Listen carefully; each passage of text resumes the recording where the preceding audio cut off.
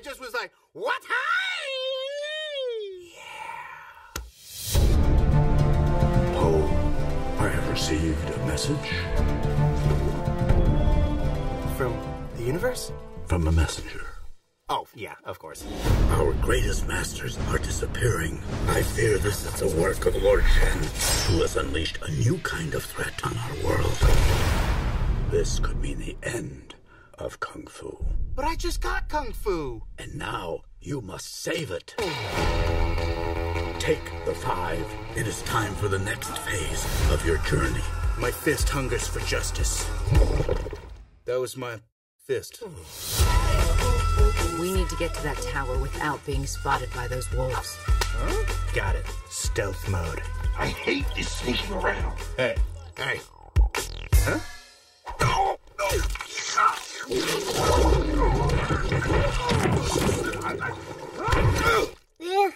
I like it. How can Kung Fu stop something that stops Kung Fu? Here we go! Remember, Dragon Warrior, when you follow the noble path, anything is possible. I'm freaking in.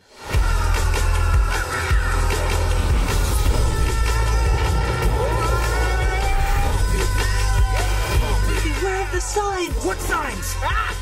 So many signs!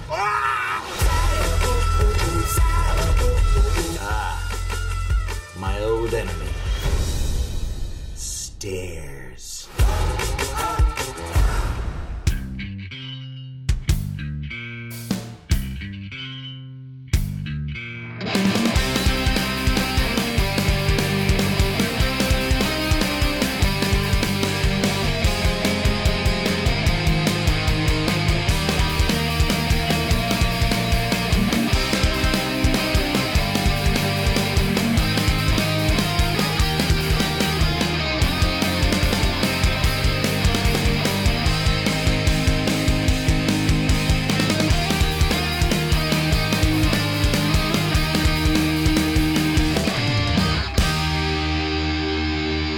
Guess who's back again.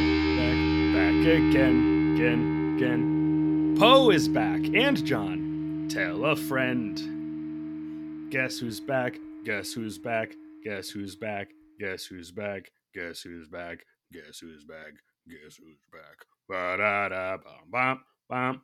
Hooray! Welcome to Dream Jerks Podcast. Was that a good one? Yeah, that was good. All right. I liked it. He's back. I'm back. The triumphant return.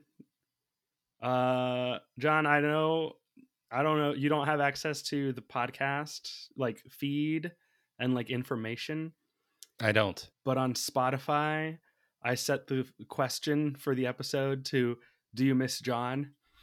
and I got several replies of people who missed you. So, Well, that's good. yeah. I'm glad several people missed me. Yeah. I think missed at least 4 plus me. I didn't answer the question because I Okay. but there were 5 people we know of at least in the whole world Yeah. who Well, listened that's last good. week and said, "Where's John? I miss him."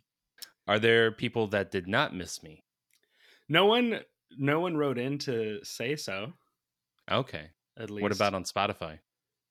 No, not there either. Oh, okay. No one reached out to say, "I'm glad you were gone." Well, part of me kind of wishes there was, so I can just say, well, that's just too damn bad. Because guess who's back, baby. Woo! Anyway, welcome to Dream Jerks Podcast, the show where we talk about every DreamWorks animated film in order, no matter what. My name is Kenneth. My good friend and co-host here is John. That's me. And we're the 2 guys. We're the jerks, the Dream Jerks. We watch all the DreamWorks movies and we talk about them with our friends and guests so that you know, so that you Don't can have to hear us talk about them. We're not really providing a service. I mean, we're talking about the films. Yeah, We rank them. we are. Yeah. And we talk about what kind of rides or attractions we'd want to see from them. Yeah. You know what, John? I've been thinking. As much as the fast food tie-ins was a fun thing to get into in the start, I'm kind of losing interest in it. It's not that much fun to talk about what toys there were.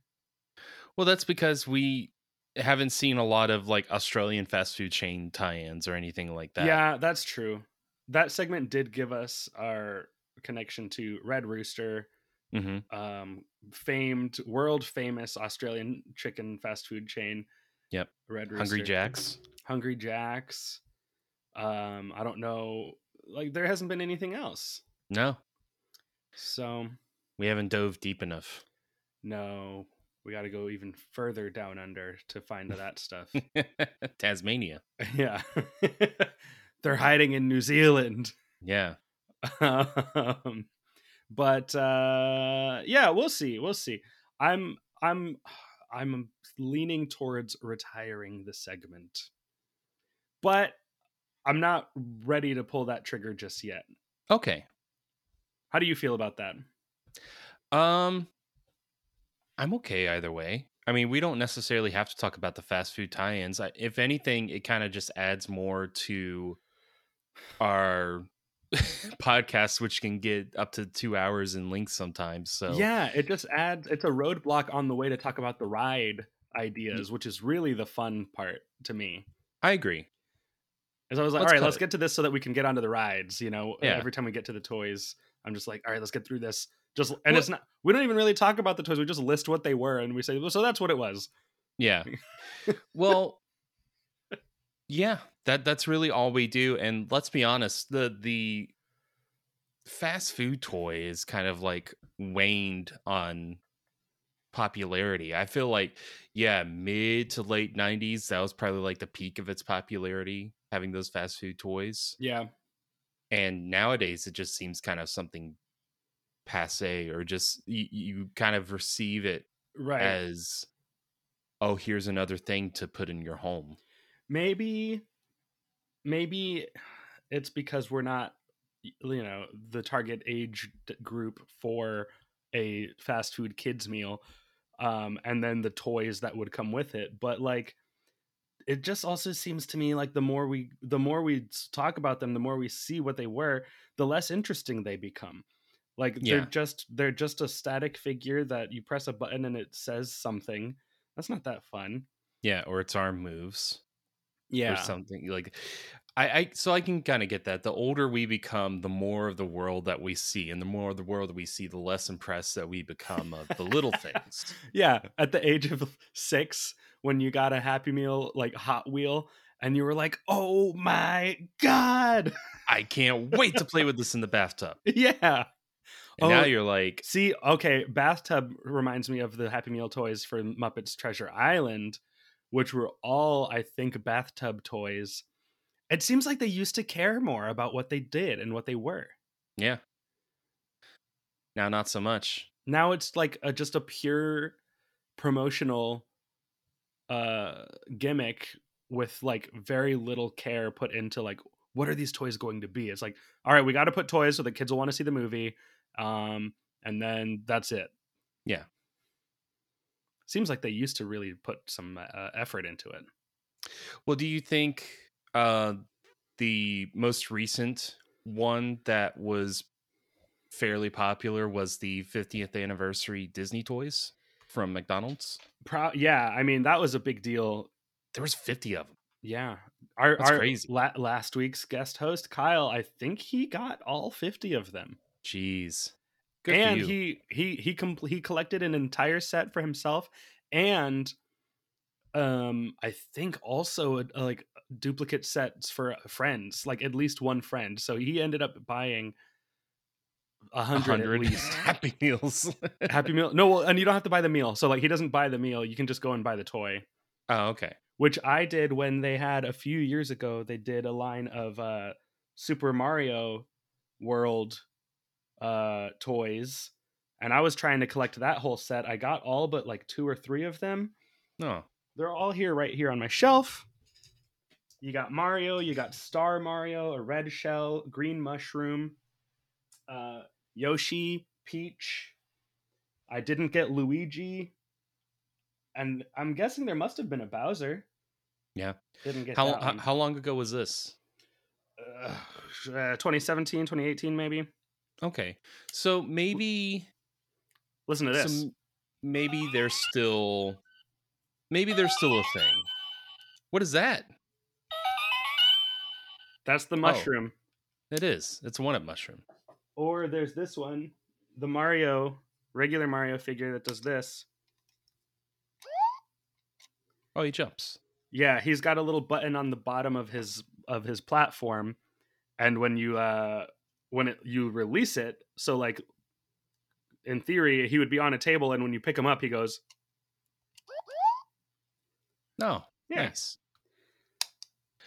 So it's more interesting when we actually have the toys. I think if we don't have them, I think I'm willing to say this right now. The only way we will talk about fast food toys now is if someone writes in to specifically say, this is a toy I had. It was important to me. It meant a lot to me. And I'd like for you to discuss it. Okay. And other than that, it's not fun to hear people just list what toys were. Yeah. That's bad podcasting. Someone should have called us out by now. Yeah. Well, I liked last week's episode when Kyle had them. Yeah, he actually had them, and so that was kind of interesting. Right. But probably not as interesting to the listeners who couldn't see him displaying the toys. Oh, wow. Hey, do you want to listen to my collection of toys? You want to listen to all the Funko Pops that I have? Yeah. Don't they sound wonderful? Listen. I don't know if you can hear, but I have 2 Weird Al Funko Pops over there on my record player.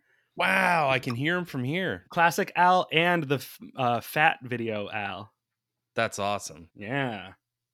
Both of them. One of them was an FYE exclusive. Can you hear that? Whoa.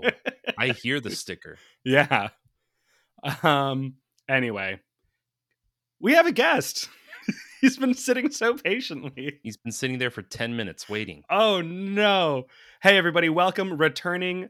Last time you heard him was on the episode for Kung Fu Panda. Welcome back to the show. Here are our resident Kung Fu Panda expert, Connor. Hello. I don't know if I'm an expert, but I have thoughts. You're an impassioned fan. Oh, okay. Right? Is that fair to say? Yeah, I mean, of the first one, I would say so. This, I will say, I haven't seen this movie in like probably close to a decade.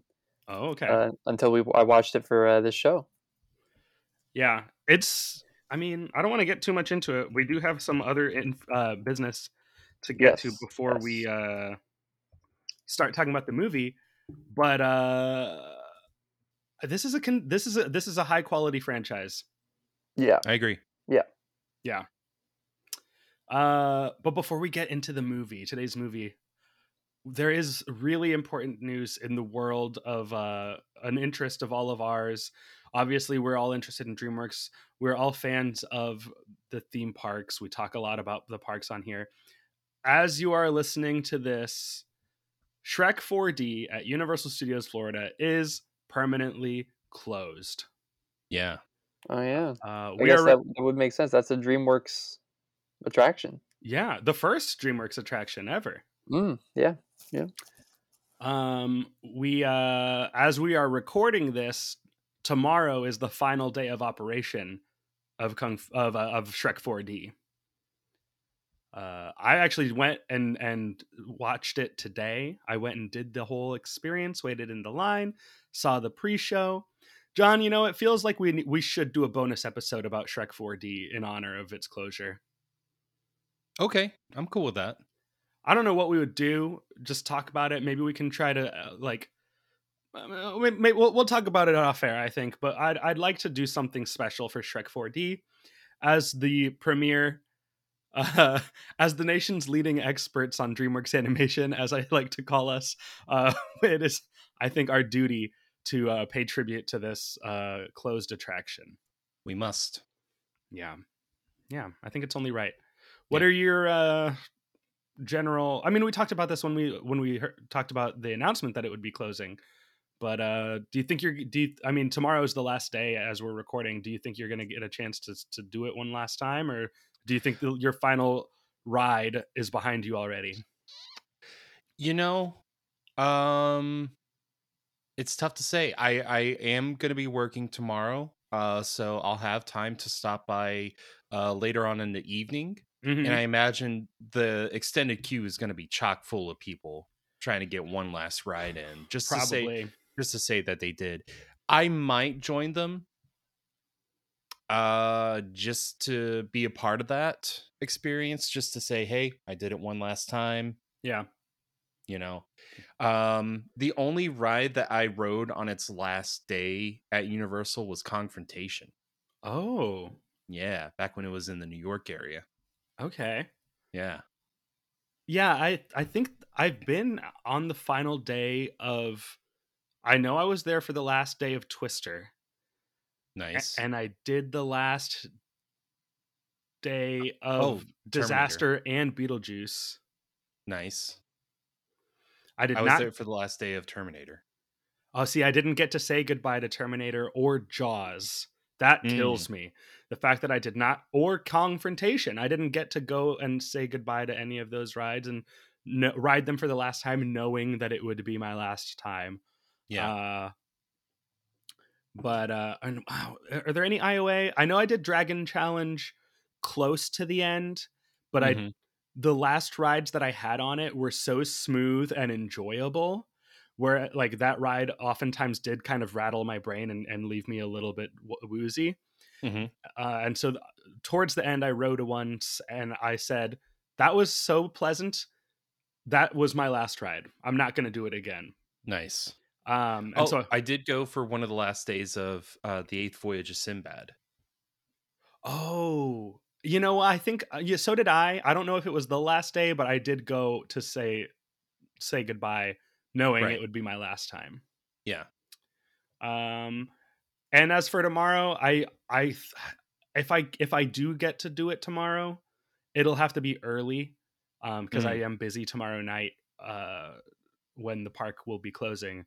So I'll have to do it in the morning if I can manage to get out there early enough. I don't know what the lines are going to be like. Today, the line was very short when I went and did it around like 4:00, 4:30ish. It was pretty. I mean, I only had to wait for the next pre-show to load, you know? All right. That's not too bad. Yeah. Well, we'll see what happens tomorrow. I suspect that there's going to be a good number of maybe annual pass holders that are going to stop by and ride it one last time. And there might be some casual guests that might come in and ride it, not knowing it's going to be the last time.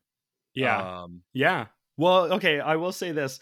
Today when I did it, the person doing the spiel in the pre-show room did say like, all right, everyone, we'll go all the way in, all the way to that purple wall on the left with the axes on it. Go ahead and take one. We're closing tomorrow. We don't need it anymore. Give it to your child as a gift next Christmas, you know, like all this stuff. That's funny. And then as we were walking out of the theater, I heard a few people saying, bye, Shrek. Bye, Shrek. Aww. And a dad even told his daughters, say bye to Shrek, girls. Wow. And then as I was walking past the Donkey and Shrek meet and greet, I heard some guests singing the Shrek in the Swamp karaoke dance party to Shrek. Oh my gosh. Which made me laugh really hard. That's going to be a whole other interesting dynamic, because Shrek 4D dumps out into the park right in front of the Shrek and Donkey meet and greet. Yeah. Now, from what I understand, Shrek and Donkey are still going to be there meeting guests after the ride is closed. But without those show dumps going right out into the park and right towards Shrek and Donkey, it's going to be kind of interesting seeing how many people will stop. Because I've walked by there visiting the park. I've walked by there, and you'll notice where, if there's no like show dumps happening or anything like that, the street's pretty dead. Yeah. You know, it's one of those side streets in Universal where you have the Shrek 4D exit. That's not going to be there anymore. You have the Shrek meet and greet. You have the Transformers meet and greet, and then you have the restrooms next to Mel's Yeah. drive-in, and that's all that's down in the alley. Before they added Transformers and before they really had Donkey, they used that street as a scare zone for their Halloween Horror Nights event. Yeah. I remember there was a black chain link fence, like moving maze scare zone on that street. Night Maze. Night Maze. Okay. Yeah, I didn't remember the name. that was a street filled entirely with chain link fences, covered in black cloth, and scare actors dressed in all black.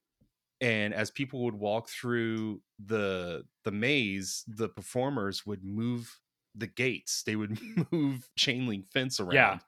So in concept wise, it's an interesting concept of there's this ever changing maze and the walls are moving and you could get trapped in at one point, but execution is Yeah, it wasn't much of a obstacle to get from one end to the other, right? It wasn't that complex of a maze. It might have been like, oh, you can't walk straight, now you have to make a right and walk that way. Yeah, and mixing that with drunk guests is not a good combo. Yeah.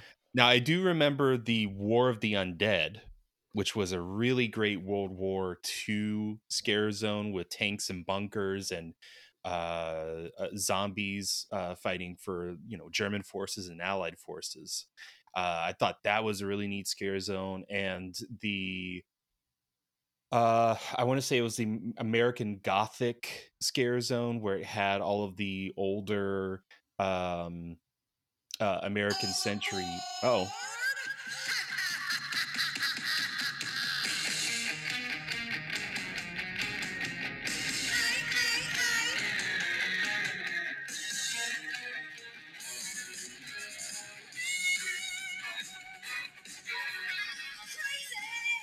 Oh, this is a full-length train.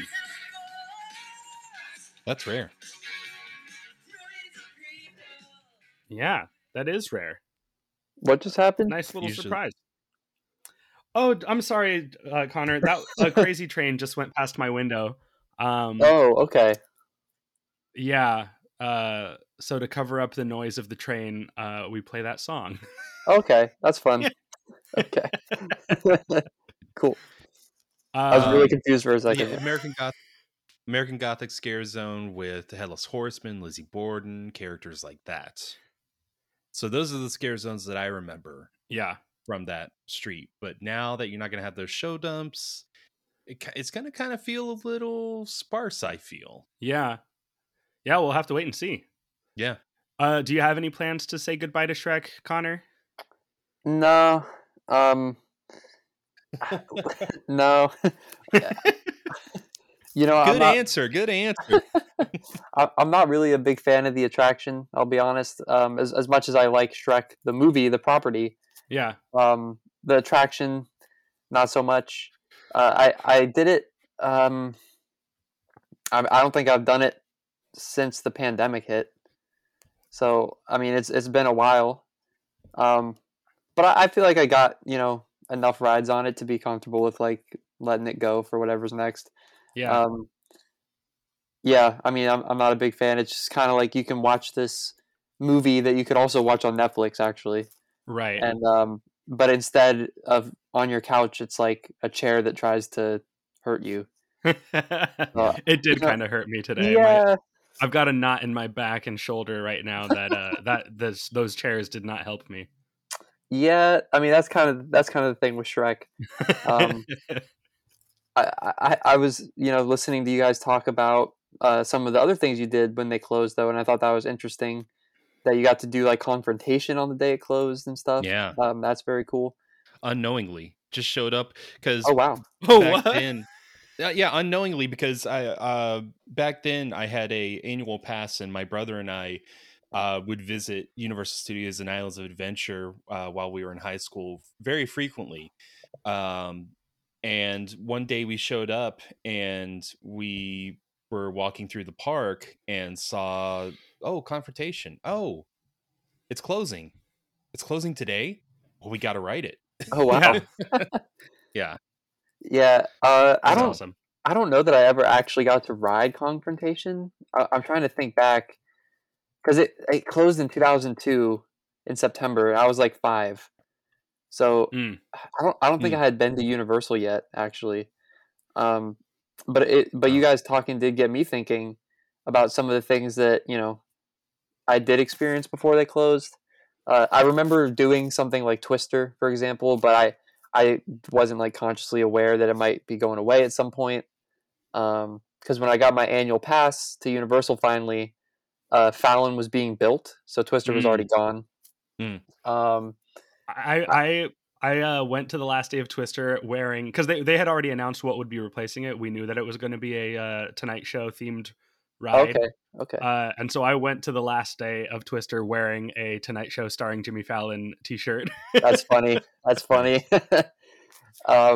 But yeah, I don't remember my last ride on Jaws. I remember doing Jaws a bunch of times when I was a kid and stuff. I don't remember my last ride on it. In terms of things I do remember, I was there on one of the last days of Terminator. It may have been the last day, or like the next to last day. And then I remember my final ride on Disaster. Again, it wasn't like I was consciously aware that it was going to close, but it was senior skip day in my high school, and me and my Oh. friend, we got 1-day tickets, went down to Universal, and we did Disaster because it was one of my favorites. Honestly, I really loved that attraction, and I got to be one of the dudes that like wore the hard hat and rubbed his hands together and Oh, got that's the rocks dropped best. on. Yeah, so I got to be part of it in my last ride, and obviously, like I said, I didn't know it was gonna be my last ride, but now looking back, it's like, all right, well, at least on my last ride, I got a good, memory out of it. Yeah. But yeah, probably a no go on the last day. Right? I wish I could have got down there to do Mummy one more time before Me it closed for the too. refurb. But Mummy I did closed. do it. I did do it in like the beginning of December when I was there for the Christmas stuff. So, and I knew that was probably going to be my last time on it. So I was aware that it'd be my last time before the Yeah. refurb, but it would have been nice to get down there one more time for that. Yeah, and we still don't know how extensive the refurb is going to be, how much is going Exactly. to change. So like it might not even really Exactly. be worth making a big fuss about it. I don't know. We don't know. Yeah, But like it just depends on if they make story tweaks. Really, like that's the only yeah, thing. And again, like we don't know, so we'll see. right. Last thing I'll say on Shrek 4D, I just remember being an annual pass holder when it opened. When I was it opened what 2003 4.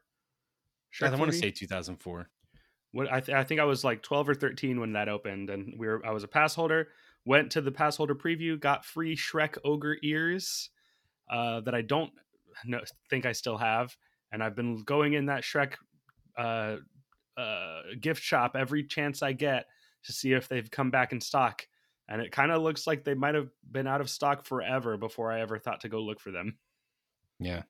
You got to imagine they would still have Shrek merchandise in the park, right? Like Shrek is huge. Yeah. It's a staple of DreamWorks and a staple of Universal. You would think that they would have something. If not, maybe But, if anything, he'll end up over in the film vault. Yeah. More or less. Fascinating. Yeah. Anyway, we are now like almost half an hour into this episode. We have not talked about this movie at all. So let's get to the meat of this episode. We're here to talk about Kung Fu Panda 2. We are finally out of the year 2010. This movie was released, had its Hollywood premiere May 22nd, 2011, and its wide release in the United States May 26th, 2011.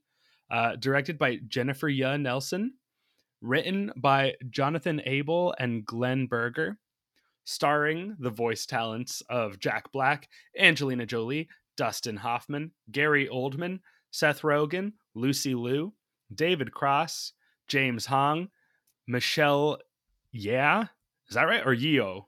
I don't know. Michelle Yeoh, Danny McBride, Dennis Haysbert, Jean-Claude Van Damme, Victor Garber, and Jackie Chan.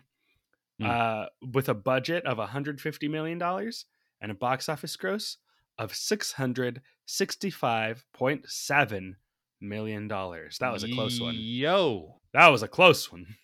It's a lot of money. Yeah. Yeah, that's a lot of millions. Yeah, that is a lot of millions. More than I'll ever see in a Yeah, lifetime. I've never seen that many of anything. Yeah. 665.7 million? Maybe Yeah. grains of sand on the beach.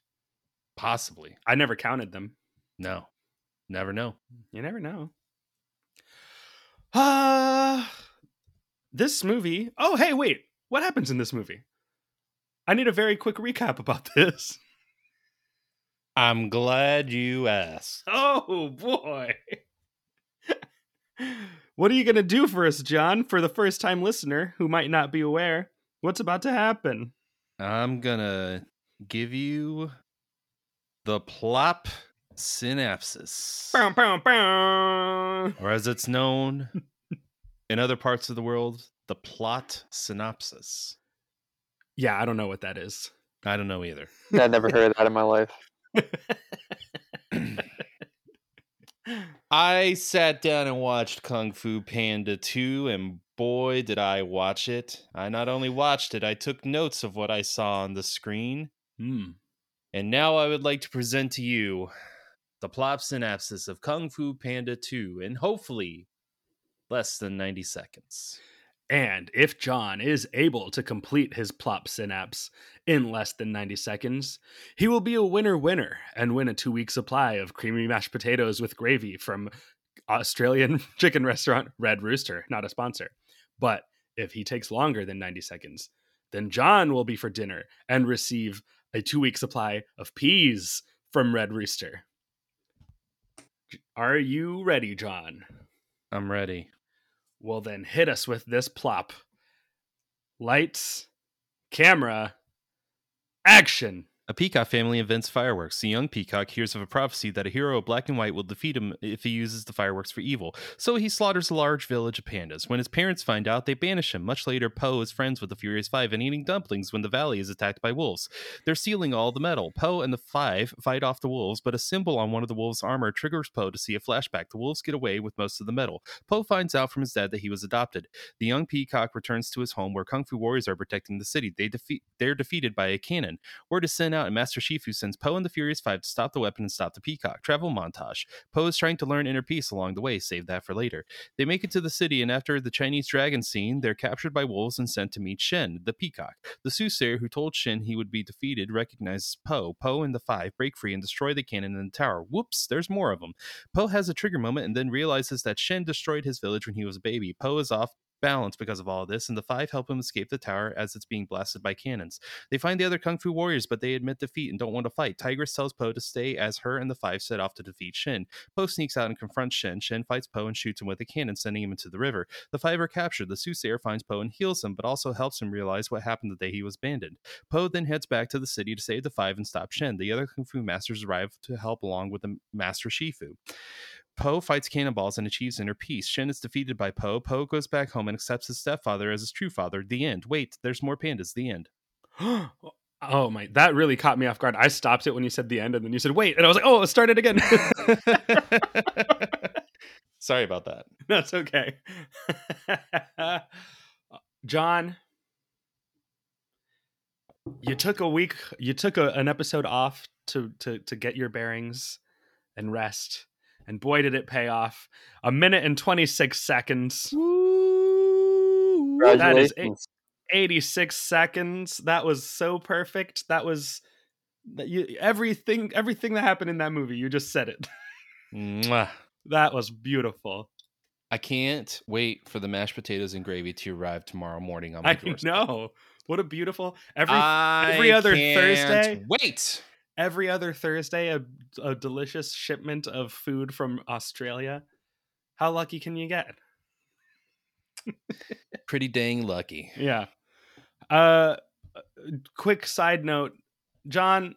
Last time I did my first try at a plop synapse, I was less detailed. I don't know what were your what is your review of my attempt? I thought it was decent. I thought you just went bare bones with it, which I really overestimated how long it would take me. Yeah. But yeah, no, you did fine. I mean, you left a few things out here and there, but other than that, you know, good enough job. It had, yeah. I mean, we couldn't have an episode without the plop synapse. It's the best. It's the best part of the show. That's Jimmy Fallon's thank you notes right there. That's our big deal. That's the masturbating bear. That's jaywalking. That's everything. You know. That's Yeah, that's all the late nights. yeah. It's all Wrapped the into classic one. bits. Connor, as our guest, as our distinguished guest, to talk about the second in your favorite DreamWorks franchise. I hope I'm not putting words in your mouth that are not true. What's your experience and history with Kung Fu Panda 2?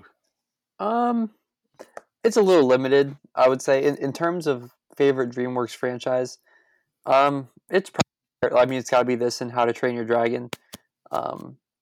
I think How to Train Your Dragon might be slightly better films, but these are just, I guess they have the childhood factor going for it, which is good.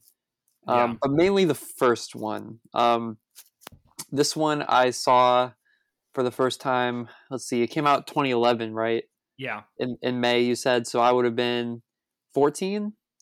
So, you know, I was an okay age, but I think I was kind of in a period of time where I wasn't as into animated movies as I was before. Yeah.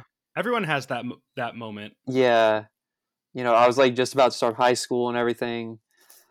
I saw this movie probably, I want to say, a year or two after it came out, and I liked it, and that's about it. When I rewatched it, I can't say I remembered a whole lot. Yeah. Rewatching the first one, I was like, oh yeah, this, that, you know, and I've seen it a bunch of times, but this one, yeah, I mean, I wouldn't say I had like a huge attachment to it, other than, hey, it was good to revisit these characters that happen to be nostalgic for me from the first movie. And yeah, I mean, it's good, but I wouldn't say I had like a big, you know, experience with it when I was younger. Yeah. John, how about you? Had you seen this movie before today? Well, I don't really recall seeing Kung Fu Panda 2 in theaters, and I can't really pinpoint exactly the first time that I saw it, but I know I've seen it before. Mm-hmm. But I also know that it's been a while. Rewatching it, it's very good movie. Oh yeah, it's very solid. I would go so far to say that it's up there with Shrek 2 in terms of what a sequel does and how it delivers. Yeah. Shrek 2 delivers a lot more, in my opinion, in terms of here's our first movie, here's Shrek, and then here's Shrek 2. Mm-hmm. It takes that inevitable second step. Kung Fu Panda does that well, but I don't think it does it as well as Shrek did. What specifically, like delivering necessary next chapter kind of like thing? Yeah, storytelling, creating moments for the character development and for the characters to discover new things about them and to grow. Yeah. I think for Shrek 2 it was more introducing new characters, creating those big musical number moments. I think that's what people hang on to the most is I need a hero. Yeah. That moment just is solidified in a lot of people's minds as this is why Shrek 2 is great. Yeah. But with Kung Fu Panda 2, there's never really that moment because I feel like the movie kind of takes itself a little bit more seriously.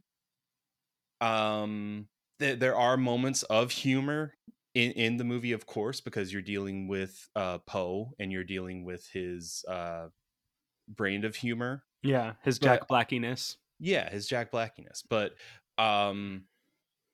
it's still a very heavy story. Yeah. It's dealing with the origin story of Po him having these flashbacks, trying to figure out where did I come from? Who am I really? You know? Yeah. And especially trying to find that next step of kung fu, that inner peace in of himself to kind of realize and understand, I know who I am. I know where I came from. I know who my father is. It's accepting knowing, okay, I don't really know who I am, but I know who I am. Yeah. If that makes any sense. Yeah. I think that's an interesting point that you make, comparing it to Shrek 2 and how that movie kind of is better at being a sequel. Yeah. I love this movie. This might be the third time I've ever seen it. Mm-hmm. Or maybe the fourth. But I know I didn't see it in the theater. I didn't see any Kung Fu Panda in the theater. I've never seen the third one. And I think I rented this from Redbox when it came out on DVD. Okay, that checks out. Redbox 2011. Yeah.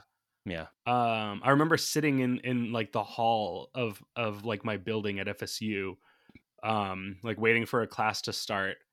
I got there like crazy early because I had come from another class, and I just sat there, put the disc in my MacBook, and watched Kung Fu Panda 2 in the hallway, waiting for the next class. And then I know I saw it. I mentioned last time I went to the drive-in movie theater to see a double feature of Kung Fu Panda 1 and 2. And so that's the only other time I can say for sure that I've seen this movie. Outside of that, this might have been only the third time. And I didn't remember almost anything about this movie, even though I just saw it not that long ago at that drive-in. Yeah. But Shrek 2 is, I think what Shrek 2 does that's interesting that this movie doesn't do is Shrek 2 takes the end of Shrek, which is, all right, this ogre married a princess. And so there is like that question of like, okay, well, she has a family. What happens when he meets that family? Like, there is kind of like a question of like, oh yeah, if that happened, then this also has to happen. And maybe we don't necessarily have to see that story. It's not like the first movie leaves you wondering about that, but it does pose like a very logical next part of the story of that. Yes, these two got married, and now there's a whole new element of the family life that Shrek has to deal with as a result of that. And then the whole story is kind of like, well, what happens then because of that? And I don't think that this movie answers any necessary question that the first Kung Fu Panda leaves us with. Well, there is one. And that's, where did Po come from? Because obviously the goose is not his real father. Yeah. And maybe I'm just not remembering that Kung Fu Panda is as serious as this one is. But like, to me, I never questioned it. I don't know why. Like, I was just like, I don't care that his dad is a goose. Like, obviously he's adopted. He was like raised by this bird. But like, I don't know. I kind of just accept it because it's an animated animal movie, you know? And that's true. I never wondered what happened to his family. Because that was never the point, you know? Because you don't really see any of the Furious Five's family members. Right. Yeah. You know? Yeah, and that first movie that they're grown-up warrior, you know, animals. Yeah. And their family is their, you know, the people that they fight along with. Right. And that first movie is so much about just an institution like Kung Fu being, are they able to accept a panda, which is an unlikely person to be the hero that they're looking for. And it feels like the fact that Poe's dad is a goose is incidental to that. Like, it doesn't matter. And in this movie, it's the most important thing in the world, which Ping. His name is Ping, right? The dad. I think- want to say I think it is. He in this movie, he breaks my heart. yeah, I love him so much. Noodles. Noodles. Oh. Oh, Oh, pain. We'll be back God. before you can say Noodles, and he's just left there standing in the middle of the street. Yeah. And he just wants his son. and Yeah. he says, He loves his son Noodles. so Noodles. much. oh, it's so good. There's such a care and a love Yeah. for his son, and it's such good work by James Hong, who Yeah. voices Mr. Ping. Is so good. I think that's the performance of the movie. That's the best one. Yeah, Is him. Yeah, it's so good. It's so good. I'm looking at my notes, looking for other like things that I okay. Here's a big one. Last time, the original Kung Fu Panda, we realized, you know what? Star Wars The Last Jedi is a ripoff of this movie. Right? Yeah. This time, I was like, hold on. This peacock was told a prophecy that he would be defeated by someone who fits this description. So he went and killed that person's family. And in doing so, only confirmed that this would happen. This is Voldemort and Harry Potter. I knew it. I knew Oh, it. yeah. As soon as you said prophecy, I was like, oh, I get it. It's Harry Potter. This peacock is Voldemort, and Poe is Harry Potter. Harry Potter. I hate it. Spoiler alert for the future theme park ride discussion. Because it's spelled Hairy. Oh God. Oh, he's Harry Potter. Oh my god. It's like the salon, Harry Styles. Yeah. Which Your- what's his your fate. Mark on No Nonsense Trivia Podcast made the same joke on the most recent episode. Hmm. And I didn't write out to say, hey, I thought of the same thing. I don't think he stole my joke. It's I'm surprised I never saw it before I said it. Yeah. Well, and then you also have to consider that this did come out after the Harry Potter movies. So Well, yeah. Maybe they took a beat from it. Also, Gary Oldman is, of course, a Harry Potter alumni. Oh yeah. That's He Sirius does not Black. play Voldemort, but he does play No. Sirius Black. Any other Harry So, Potter actors in this movie? I mean, not even a villain, but yeah. a fake villain for like a movie. Yeah. Yeah, this movie is so good. And I think what I realized watching it yesterday and thinking about it today, they really do this is another one. I can't remember what it was. Another movie earlier that we watched that we said was a master of setup and payoff. Maybe How to Train Your Dragon.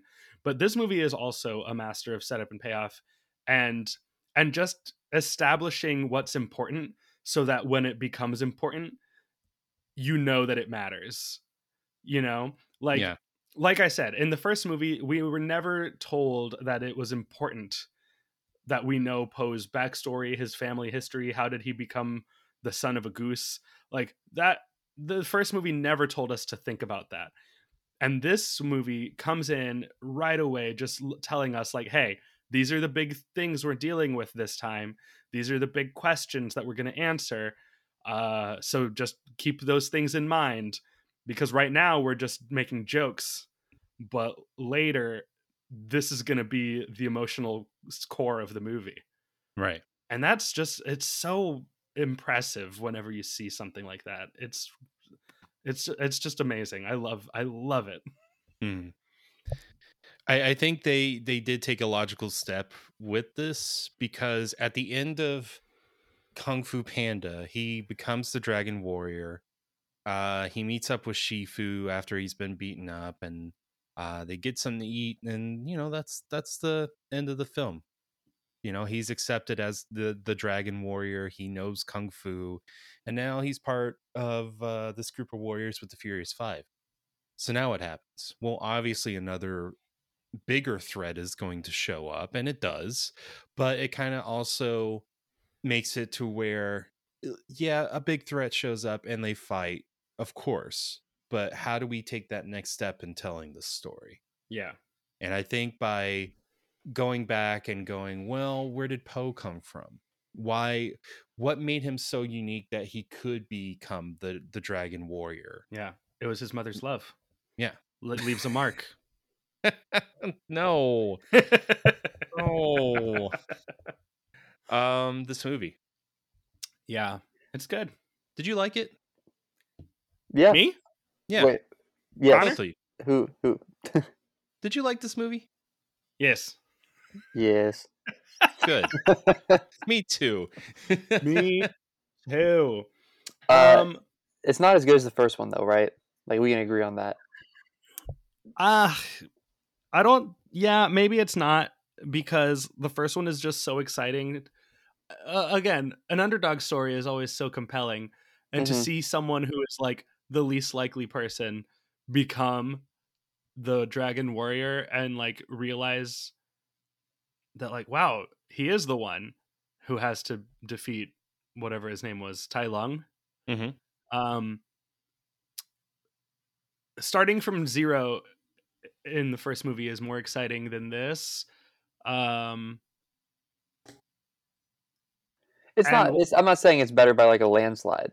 No. This one is really, really good. Yeah. But I do think the first one is better just because of that. Because this movie, obviously, like it does everything it does really well. And I think maybe just it is a really heavy movie, and like it's emotionally intense in a way that I don't know that I was expecting, and maybe because of that it's like less fun. It might be Yeah. equally good, but it's definitely less fun. They're good for different reasons for sure. Yeah. Which is definitely a pro, because it makes the two movies distinguishable. It's pretty easy to be like, oh, there's a journey the hero's got to go on. He's got to fight the bad guy and save China.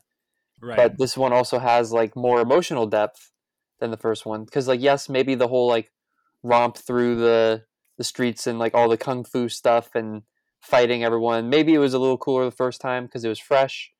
But then this one also adds the emotional gut punches, which I Yeah. think without it, this movie would probably be a lot lower regarded, just because it's like, okay, it's a slightly worse version of the original. Yeah. But this has that to make it stand out on its own and make it worthwhile. Yeah. Yeah. There are some funny moments in the film. Oh, there's yeah, really definitely. funny Yep. parts. Yeah. There's Uh, the bunny with the guitar in the valley Oh yeah, Yes. when they're fighting. he's a shredder. He was good. There's the Chinese dragon scene Oh, where it's so good. eating all the wolves and pooping them out. And it does like that above camera, like Pac-Man look part. Yep. That's great.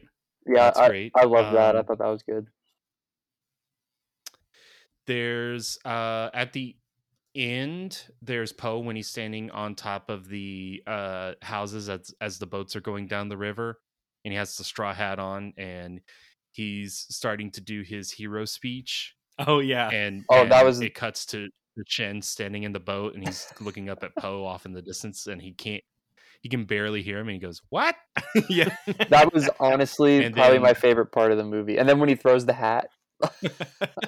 Yeah, he And sees just- the chain, and he's gonna throw the hat and cut, and he throws the straw hat, and it just kind of flows in the wind and falls down.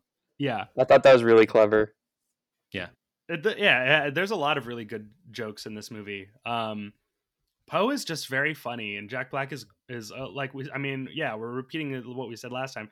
Jack Black is the perfect person to play this character. Yeah. Yeah. There's definitely more drama. Yes. Yes.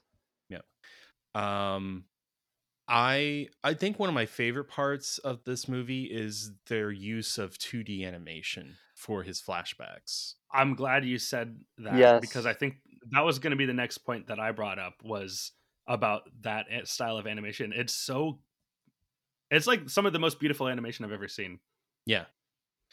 And it's clever how they're using this, 3D CGI animated movie, and they go, how can we make this look different? And they go back and use 2D animation as a way to kind of differentiate what's real and what's a flashback or a dream. Yeah. Yeah, it makes it super accessible and like easy to understand as well. Like, like you said, it differentiates. And even though it is 2D animation, it has so much depth and detail. Yeah. Like I was watching those scenes and just thinking like, I want to watch a whole movie that looks like this. Yeah. I want DreamWorks to make another hand-drawn movie animated by the same teams that did the 2D for this movie. Yeah. Yeah. I also liked how there was kind of that seamless transition when Poe, like everything kind of clicks and then it switches over to 3D in the flashback. Oh, You know what I mean? Yeah, where he gets his inner peace. Yes. And we got to talk about how adorable baby Poe is. I mean, wow. I'm going to read word for word the first note I wrote down for this movie. Add baby Poe to the cute baby Hall of Fame. Yes. Yes, sir. Put it to the wallpaper. He's on the wallpaper. He's amazing. Who else is on the wallpaper? The wallpaper originally, I was actually looking through, I think it might have been like on my memories recently. I know it had the original lineup was Grogu, Baby Groot, Baby Sin. I would say Baby Dory's got to be on there. Oh, Baby Dory is really cute. Yeah. Dang, you're right about that. Okay, Baby Sinclair from Dinosaurs. Yeah. Baby Grinch from the live action Grinch. Gizmo from Gremlins. Oh, and that's a good one. We added Baby Moses from the Prince of Egypt. Oh yeah. I want to say there were more, but that is the last picture of it I can find. And then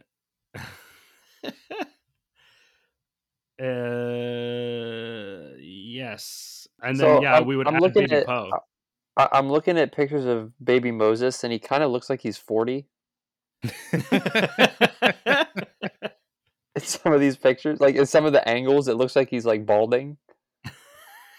Well, he's just that's growing not his hair. fault. I'm not saying it's his fault, but he's not balding. He's growing hair for the first time. Okay, but it just looks like because the hair's like really grown. What's wrong with balding? Nothing.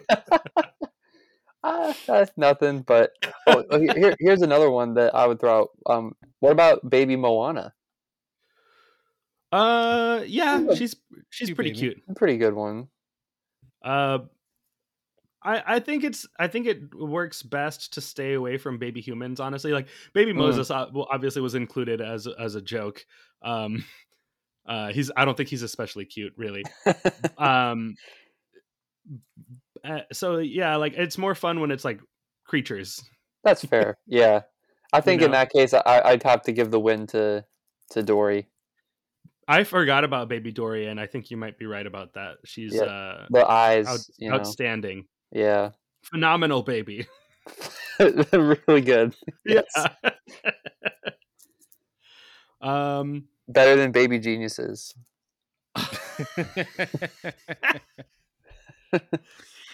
I don't even have anything I can add to that.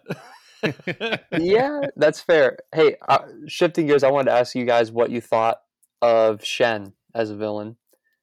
Because I actually thought he may have been stronger than Tai Lung. I really like Shen. I love the character design. Love the character design. He's very scary. Yeah. I think it's ironic and fun that this movie was made by DreamWorks when they were still an independent company. This movie was originally distributed by Paramount.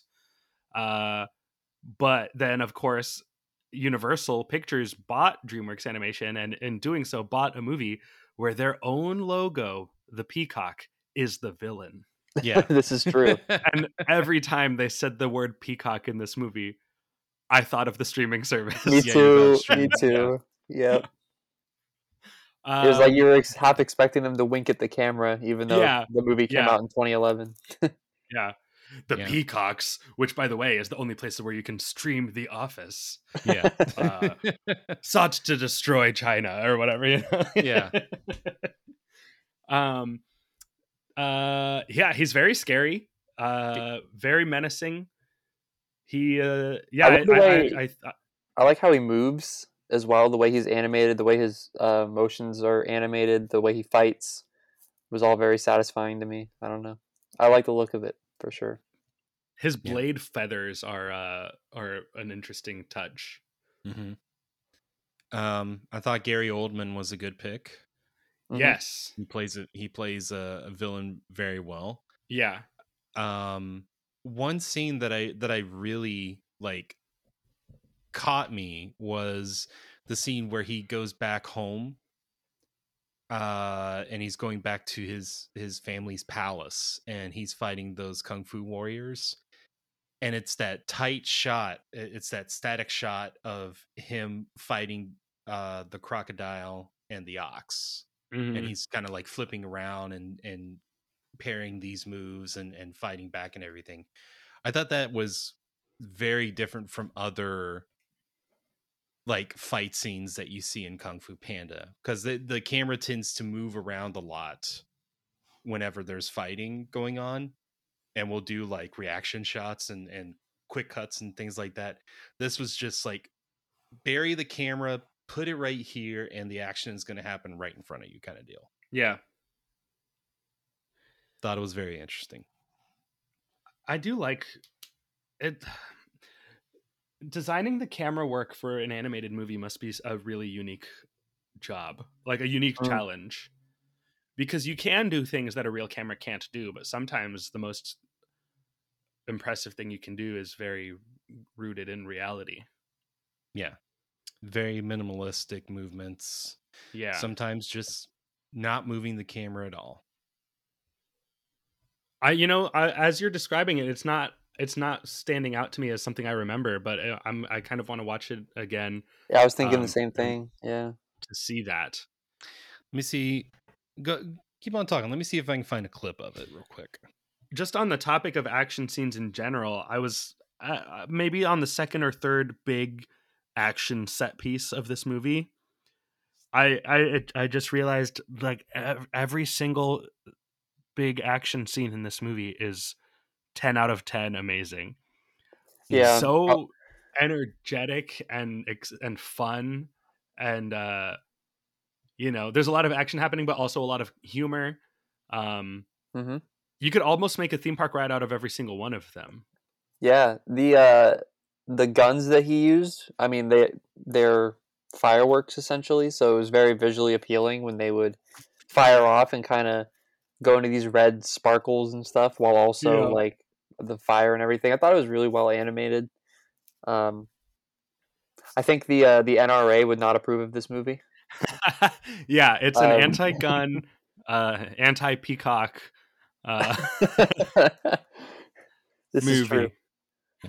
Oh, John, do you find a clip? Looks like Yeah, that's the clip. If you click on it, go to 1:55, and it's when Master Crocodile and Master Ox are first engaging with Shen, and you'll see he kind of pulls them down off of that pedestal with those steps, and he strikes a pose, and then the camera appears behind Shen, and they have that fight, that little sequence right there. Oh yeah. Yeah. It really gives you like a kind of a scale of what's happening. Yeah. Because sometimes like the camera, like you said, it moves a lot. It can be a bit frantic and you're not entirely sure what's going on. Yeah. Yeah. But this, like, you could see all the movements, all the like technical ability of the fighters. It's a brief shot, but it is cool. I like it. Yeah. It's nice to have the bad guy be a bird, because birds move so uniquely among other animals. I know like I know a lot of people are scared of birds. Like that's a very common thing. People just like are made uncomfortable by birds and the way they move. And I see it with this character. Usually I don't. Usually I like birds, but when you make a bird a bad guy, like it really, the way they move helps with that characterization. Yeah, I'm a bird fan for sure. I really like birds. Yeah. But like you said, like they are very like easy to turn into a villainous character when they want Yeah. to. Some birds already look villainous, like look at like vultures and stuff, Right. And what are those birds that are like super dangerous? Gosh, I'm just gonna Google super dangerous. Cassowary? Yes. What was it? Cassowary. Oh, I've never even heard of that. Oh yeah, those things are something else. You should look it up. How do you say that? What is it? It's Cassowary, cassowary. Never heard that. There's a part of the greater Orlando area called Castleberry that not Castleberry. It looks like an ostrich kind of. Yes. But they're like super super territorial and super violent. Huh. And they got they got large talons. They look. Do the cassowaries have large talons? Yes, they do. They look very dinosaur-y. They do. Yeah. Yes, very much. Their heads. Mm-hmm. Yeah. Very interesting. Do you guys think that Shen may have overlooked zebras? Possible. Yeah. Possible. Now, I'm not sure like what animals exist in this universe, but I did think, I'm like, what if it's not pandas and he killed all of the pandas, but turns out it was a zebra that was supposed to get him the whole time. Yeah. Imagine if like after this whole movie, like a zebra just shows up and kills him. Yeah. Like or a skunk. A skunk. Or an orca, Or I don't know what the tiger, water situation is. Yep. a Dalmatian. Yep. A butterfly. There's there many. you go. There you go. A Siberian husky. Yep. A lemur. Lemurs, yeah, lemurs. There's a lot of things that it could have been. Imagine like he beats Poe and he's like Cow. Cow, duh. Yeah. A penguin. Yeah. Oh, see, look at this. So here's the thing. Wow. Like, surely Keep going, at least one of these has to exist in this universe, right? Yeah. And he committed genocide to the pandas, but it's like, what about all the other black and white animals? And then it's like, imagine he defeats Poe. Like the movie gets to the point where it's like he beats Poe, but then a zebra just kind of shows up and Assassin's Creeds him, and that's how it ends. Yeah. Or like he has Poe cornered and he has a tight shot on his face and all of a sudden he goes there's like a gasp and he like arches his back and he slumps over and there's a penguin with a knife behind him. Or they're like on the boats and he thinks that they're like getting away and everything. He's like, I won, and then just an orca comes out and breaches and destroys the boat. Swallows the whole boat. A bit of an oversight on Shen's part on that in that one. Yeah. And the soothsayer. Yeah, the soothsayer. Maybe the soothsayer was like wanting to be broad so that Shen couldn't be as prepared as he needs to be. Yeah. But yeah, I mean, she was pretty. What's the word? Not specific. Vague. Yeah, I don't know why I couldn't think of that word. Yeah. But yes. I love the soothsayer too. By the way. Yeah. Very fun character. I love how playful she is. Mm-hmm. Mm-hmm. She's kind of like Yoda before you realize he's the Jedi, Yeah. Like kind of silly, but dropping wisdom, but like from a seemingly unreliable source, Yeah. That's kind of how this goat soothsayer is. Oh, that's another great joke moment when Poe calls the soothsayer sir or whatever. And he's like, "Oh, sorry, it's the beard." It really threw me off. I'm watching video of cassowaries attacking people, by the way. This is crazy. Oh, no. Yeah, those things are not to be messed with. people who are prepared, like holding a big wooden like door basically, and the thing just like slamming into it, trying to attack the person. Oh my god. Yeah, they like do a running like jump kick and like attack with both feet at the same time. It's nuts. Yeah. Dangerous. Yeah, that's crazy. That's really scary. The last thing I want to talk about, and it's just my favorite quote in this whole movie. It's something I don't have any tattoos, but maybe I would get this as a tattoo. And I remember watching it at the drive-in theater, and the tee up to this line is it's when the Furious Five are on the boat and Poe is trying not to let the others know what's going on with him and his flashbacks. And he basically tells the group, like, the hardcore don't understand. And then Tigress gives him a hug and says, the hardcore do understand. So, yeah, we got some good moments. Combination. Go ahead. Something about that pairing of words, that combination of words, the hardcore do understand, delivered with such earnestness, really tickles me. Yes, we got a lot of good moments with Tigress in this one. I definitely think her character was expanded very well. It comes back to, again, this movie having more of those emotional checks. This is definitely one of them. Tigress, just kind of her development, I guess you could say. How she's very hardened and like closed off, but she, as the film goes on, opens up a little more and shows, hey, I'm not this like shelled in monster. I have emotions too, kind of deal. Yeah. I do find it funny, and there's the scene with what's Dustin Hoffman's character? Shifu. When Shifu is doing Tai Chi with the water droplet in the cave, and Poe comes over, and they're having their conversation, and then Tigress comes to tell Poe, like, hey, there's bandits attacking. In that moment, I just wondered why Tigress would still need to defer to Poe's leadership. Like, yes, he was the Dragon Warrior. Yes, he was the only one who could defeat Tai Lung. But I don't think that he's necessarily the best at Kung Fu. And I don't know that Tigress would... Yes, she respects him, and yes, she values him as a member of the team, but I don't think he would I don't think it's necessary that he's the leader, and I also don't think it makes sense that he's the leader of this group. Yeah.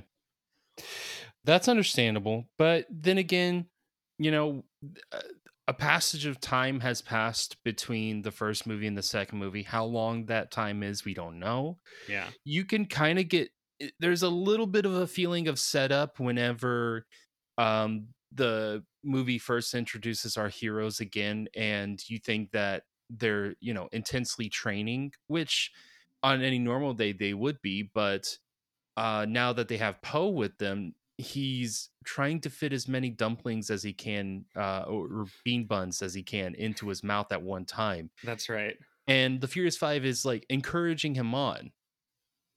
They're cheering him on as he's trying to do this really like dumb party trick, basically. Which, by the way, he fits 40 of them in his mouth. 40, yes. And had this been near the beginning of Kung Fu Panda 1, they definitely wouldn't be doing the same thing. They probably would be scoffing at him or not even paying attention to him and being like, this guy's a Dragon Warrior? Okay, whatever. But now such time has passed that they not only accept him as the Dragon Warrior, they also accept him kind of as a friend. Yes. So I understand how you could go look at Tigress and think, well, she doesn't necessarily need to defer to him. I mean, she could just take the Furious Five and they could go take care of this. But the fact that she respects the fact that he defeated Tai Lung when the 5 of them together couldn't defeat Tai Lung. Right. So there's got to be a level of respect there where Yeah. she's gonna go, you know what? He's Poe, but he did defeat Tai Lung, and he is Yeah. the Dragon Warrior. So He's one of us now. He's one of us. Maybe I was reading that moment wrong. Maybe she wasn't telling him of like, Poe, you have to do something. She was probably coming and being like, hey, come on, we gotta go. Yeah. You know, there's something that we have to take care of. You're part of this team. Let's go. You know, it Yeah. wasn't like, hey, boss, I'm telling Yeah, you this thing that's happening. It was, Yeah, hey, it's definitely not her coming to him as an inferior. It's Right. her coming to him as an equal. Yes. Like, hey, I know you're talking to Shifu, but we got some business we need to take care of. Let's go, kind of deal. yeah, So in that term, it's if you want to think of her as a leader, that is being a good leader because she's including him. yeah. You turned me around. You're right. I was wrong. Sensi, that's how politics should be, ladies and gentlemen. Yeah. None of this stupid fighting or John, anything. I had not considered that perspective, and now that I have, I see the value, and I understand where you're coming from, and you know what? Maybe you have a point there. There it is. There it is. Thank you. Wasn't that refreshing to hear? Now do it in the real world way. Do it like people would normally do. No. There it is. She is coming to him and telling him because he's the boss now, and I don't think it doesn't make sense. It's sexist. It's One of you, You know? is going to have to block the other one on Twitter to make this fully realistic. Yeah. he didn't even he was way underqualified for this job. He should not be the boss. He should not be in charge. No, you're dumb. Yeah. No, you shut up. No, you shut up. Why I oughta. Paul F. Tompkins used to host a show that was a satirical, like, political pundit show. Yeah. But all of the pundits were puppets, and so it was like puppets debating each other about politics with Paul F. Tompkins as the moderator and host. Mhm. And the show was called No, you shut up. I've never Nice. seen it, but I want to. I think they're all on YouTube. I'm gonna watch them. Cool. I love Paul F. Tompkins. That's great. Well, do we have anything more to say about the movie before we move on to? Well, you know what? No, the next part is part of the movie discussion. This is going to be the longest episode. The Baby Got Bechdel test. Are you aware of this this test, Connor? I do remember it from the last episode. Yes. Okay. I forget when we started doing this. So if this is your first time listening, welcome to the show. I hope you're enjoying yourself. This is a part of the show where we ask a very important 2-part question about every film that we watch to see if it passes a certain test. Part 1, and we'll answer it as soon as I ask, is the song Baby Got Back in this film? No. No. Nope. No, it is not. So now we must ask part 2. Should Baby Got Back be in this film? Now, if the answer to this question is no, then this film passes because it matches the answer to the first question. But if there is a moment in this film that we deem would have, could have, should have been improved by the use of the song Baby Got Back by Sir Mix-a-Lot, then this film fails the test. So, I ask you, gentlemen, is there a moment in this film that Baby Got Back should have been used? I'm gonna No. say yes right after Pink says noodle, and then it just kind of kicks in. All right, we're gonna do an edit of that now. Gotta try it. The real answer is no, but I couldn't resist. I couldn't resist the hypothetical. Yeah. That's so funny. Yeah, I agree. This movie doesn't need it. There's no moment that there isn't even, there are moments in the first movie where they really emphasize how big Poe's butt is, This movie doesn't. I don't think it really has any moments like that. No, we're past that point. We've done all the jokes about really Poe being this, oaf. Yeah. Ping even asks him if he's lost some weight, and he's like, "Yeah, maybe a little." Yeah. Doing all that kung fu is going to do it. Yeah. So I think we're right. DreamWorks. Look at them. Not body shaming. Good for you. How often do movies? Because we didn't conclude that it needed to be in the first film either. How often do you guys come to the conclusion that it does need to be in a film? I think it's happened at least one time. Oh, It might have happened in Shrek 3. Okay. Shrek the Third. Yeah, it may have. I think we might have also said Monsters versus Aliens. I think more often than not, if we do say that the answer to the second part is yes, it's because the movie might as well have it. Yeah. I did think, listening to the last episode, I did think it could have been in Monsters versus Aliens with the boombox that Minion was holding. Oh, you mean in Megamind? In Megamind, yes, you're right. Yes, yes, I agree. I forgot that we said that. Instead of Lovin' You. Yeah. I think Lovin' You is a better joke, but I think it could have been used to good effect there. Yeah. I liked that movie Megamind. Did you like that, John? I know you. I thought it was all right. Again, I still feel that Despicable Me came out the same year, and I think it just performed better because there was something about Despicable Me whenever it came out, and Minions and everything like that. People weren't sick of Minions yet. Yeah. And there was just something about it that had a little bit of charm to it. But I kind of see where people are over time going, no. Megamind was good.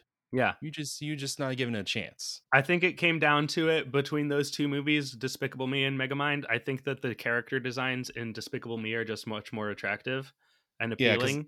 Because I think Megamind, and here's why I think I got them mixed up. I think Megamind and Monsters vs. Aliens are in the same universe. Because I think so too. The character models for the humans are practically the same. I'm still so proud of our ride idea of Monsters versus Megamind. Yes, I like that. God, I couldn't believe it when that idea came up. I was like, this is perfect. This is now going beyond just like, oh, it's fun to come up with something. Like, this is actually a really good idea, and I want it to happen in real life. Yeah.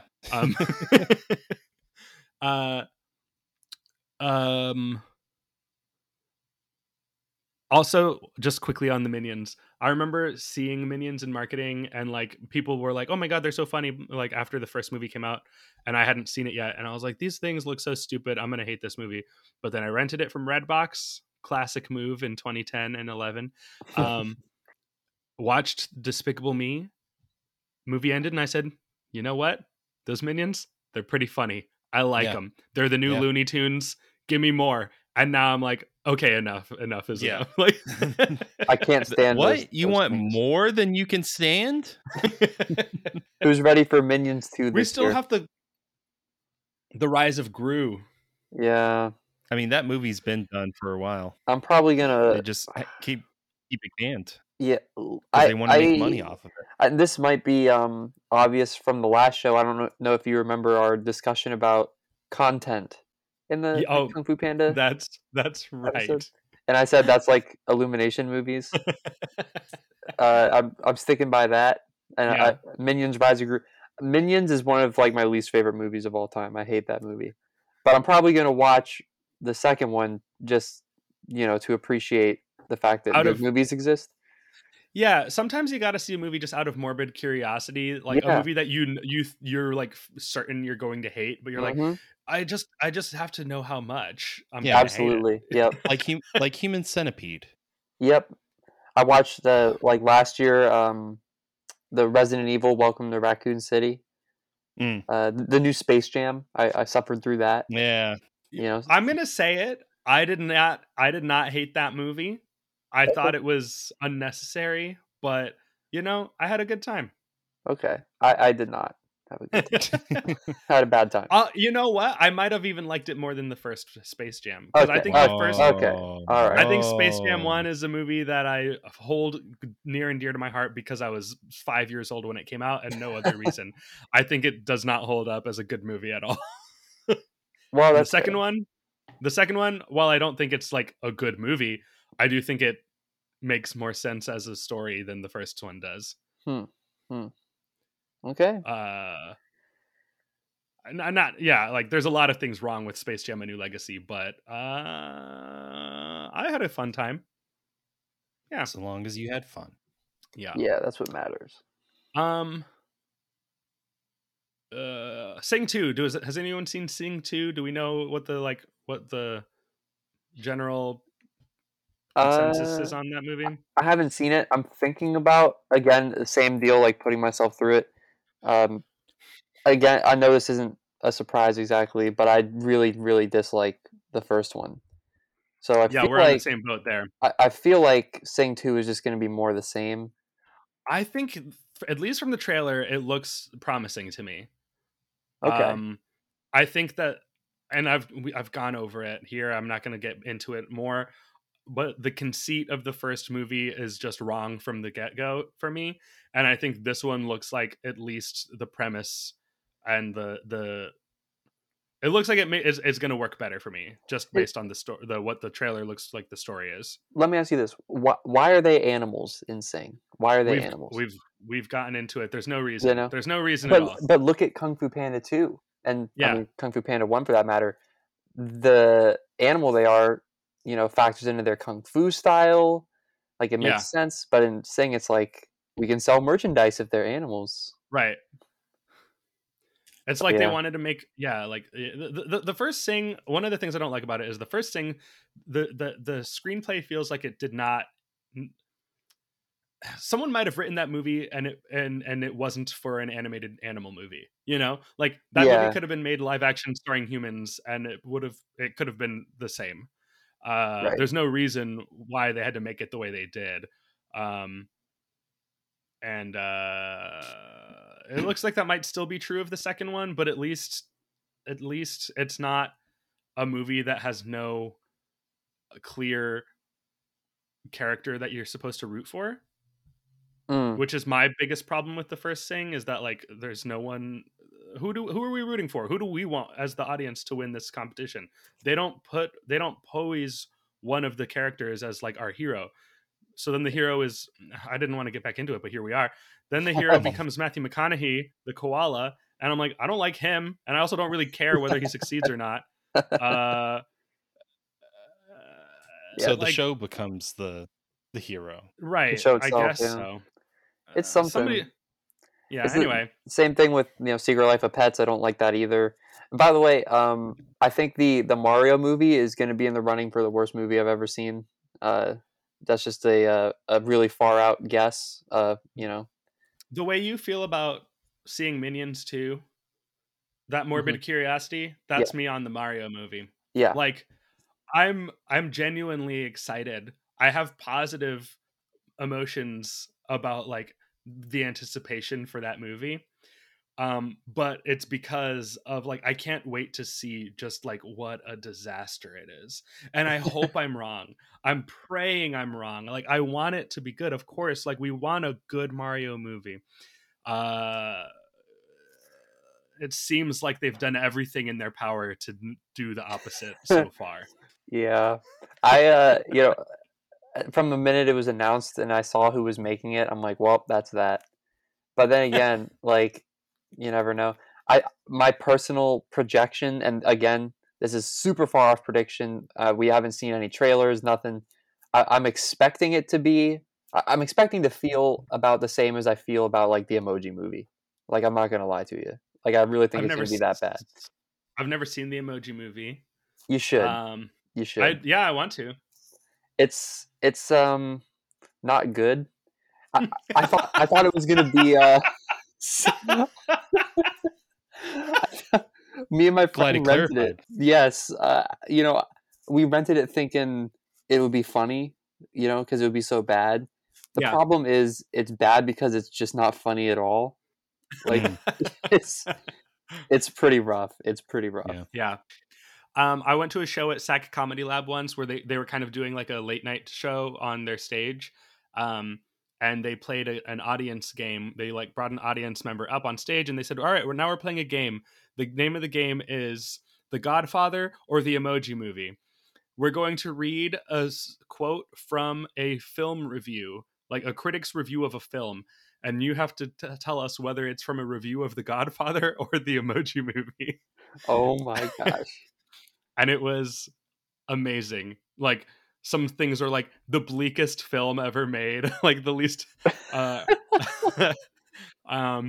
of them was like a movie about the importance of family or something, and like that was about The Godfather. And yet some critic called the Emoji Movie like the bleakest, most cynical piece of film ever created or something. Oh my god. Whew. I have a feeling the Super Mario Brothers movie the trailer's gonna happen, and the reaction is gonna be similar to the reaction that people had for the first trailer for the Sonic movie. Right. Oh yeah. But unlike the Sonic movie, I don't think there's no amount of backlash that's going to change the decisions that have already been made for this film. Right, because the problems with... Imagine if the Sonic movie came out with Sonic looking the way he did, and that was the only difference, because the Sonic movie is fantastic. Imagine if that movie starred a hideous monster, but it was just as fun and funny. Just he was gross. Yeah. Like it would be unfortunate, but like I mean, the movie is funny. At least that, like, I don't like looking at him, but at least the movie is good. Whereas like this one, Mario, like the problems are the whole movie. It's like right? the most Hollywood baloney casting. Oh my god. There's Also, nothing they could do. The only thing they could do is just not release it. Yeah. I sent a video to you guys of someone who took a line from one of Chris Pratt's movies, I think one of the Lego movies, and made like a Mario animation of him saying it. And it's something. You don't have to be the bad guy. Because that's like the kind of line that would be in this movie. Yeah. I need to watch that again. You could tell me that was a don't clip from the have to upcoming movie, and I'd be be like, yeah, okay, the bad sounds about guy. right. It's wrong. It's wrong. Yeah. It's wrong. It's wrong. We've never really heard Mario like is. fully talk like Right. that. It's just weird. It's just weird. And they got Chris Pratt to do it. Like, it's just weird. Yeah. And Charlie Day is Luigi. Like what is he just gonna yell and like it's always sunny in Philadelphia vibes? Like, here's the thing. Is like, yes, I think it's bad, but it's gonna be fun. Like, this is not gonna be like the Emoji Movie where it's like, oh gosh, it's just like they just got it wrong. It's not fun. Like, I think that there's no way that the Mario movie isn't at least a wonderful, spectacular train wreck. Like, it's going to be fun whether it's good or bad, because you're just gonna watch it and just like your hand will be firmly on your forehead the whole time, just thinking like, what did they do? Why is this the Mario movie? Like, why did they cast these people in it? What is this? Like I can't wait. I can't wait to watch it. Yeah. we should go see it together at this point, because it's gonna be a mess. I can already feel it. Yeah. But to kind of go in with the discussion, they did have Bowser being played by Jack Black. Oh yeah. This is true. So Yes. at least we can say that Jack Black has had some animation work. Yes. Chris Pratt has done the Lego movies, but that's pretty much it. And I think he's voicing Garfield in something now too. Oh yeah, I forgot about Yeah. that. And isn't it Seth Rogen Hate playing Donkey Kong? Can you imagine Seth Rogen, Keegan-Michael Key is Toad, which Yep. I'm okay with that. that? I'm okay I love with that. I'm okay with that. But can you imagine Yeah. Donkey Kong opening his mouth and then Seth Rogen's voice comes out? Yeah. Mantis from Kung Fu Panda. Like, I mean, Little did we know that Kung Fu Panda had so much to do with Yeah. the Super Mario Brothers movie. this is true. And also, let's not forget he was in Sausage Party. Oh yeah, This- of course. Yeah, who could forget that? That was a movie that came out and existed. Yeah. I went to the theater and I watched that in a room full of other adults. Oh man. me and my buddy went to see that in a theater as well, because we just thought, look, we just thought it was gonna be the funniest movie ever made, and Yeah. it was good for a couple chuckles here and there for us until the ending. That scene sent us into ending. hysterics. Yeah. How awkward was it in the theater when that scene happened? I It was mean, pretty awkward. yeah, and that's probably why it was so funny. Yeah. You know, Just watching, like, I cannot believe the things we are seeing right now. Yeah. yeah, I was like, Um, oh my gosh. Hey, let's pitch the theme park. Let's Talk about Kung Fu For Panda Sausage 2. Party? Kung Fu Panda 2. Okay, just making sure. Did we create a new Kung Fu Panda ride for the last one, or did we just talk about the rides that exist in Beijing? I think we might have talked about the rides in Beijing, and I think we talked about maybe wanting a boat ride. Yeah. But I feel more so that this film could do with a boat ride, and it's that climactic scene at the end Oh. where you're going into the city and you're captured by Shen, and he puts everyone on boats because he's going to take over China, eventually the world, and everyone's on these boats with these cannons, and then Po intervenes and saves us with the Furious Five and the other Kung Fu masters. Yeah. Something along the lines of the Shanghai Pirates ride. Oh, yeah, that'd be cool. Where there's a little bit, there's going to be some screens involved, but in order to do something like this, you're going to have to incorporate some screens in there. Yeah. Unfortunately. Yeah, definitely. As long as you also have some animatronics of the characters, like absolutely, you gotta have a balance. Yeah. Absolutely. Yeah, I think like you said, some of the scale of some of the action scenes, you just need a screen to do it justice, like with the towers blowing up and stuff like that. But I'm thinking like maybe almost a different, newer ride system. I kind of like the idea of this being similar to Gringotts, but with more physical sets. Just because I think you do need screens to do it justice. Yeah. But it is like a super high action-packed sequence, so I'd like the ride to be kind of thrilling. And then maybe you could incorporate like a water section, like have it do a splashdown into a little water section with water on either side of your vehicle. Because I do think having the little river would be pretty important because of the climax, you know? Yeah. Mm-hmm. Yeah, these all sound good. Nothing in this movie really stood out to me as like being necessary to have in a ride. Although when I saw it at the drive-through, I did recognize that basically everything that's at Universal's cinematic celebration, like nighttime lagoon fireworks show, the Kung Fu Panda section of that show is basically all clips from this movie, specifically when Po has achieved inner peace and catches the bullets out of the fireworks guns. That's basically what is in that show, which when I first saw that show, and actually I don't think I've seen the show since realizing that this is where those things come from. I remember always watching it and just being like, this is too like story oriented for this type of show, because if you don't know what the show is, it's they throw up these water screens from Universal Orlando's lagoon, and they project onto them different images from different movies, and these types of shows I think work best when they are set to music and are not trying necessarily to tell a story, because if the wind is blowing strong enough, then you can't really tell what's on the screens anyway. So I've always felt this Kung Fu Panda section was a little hard to understand if you didn't know what was happening.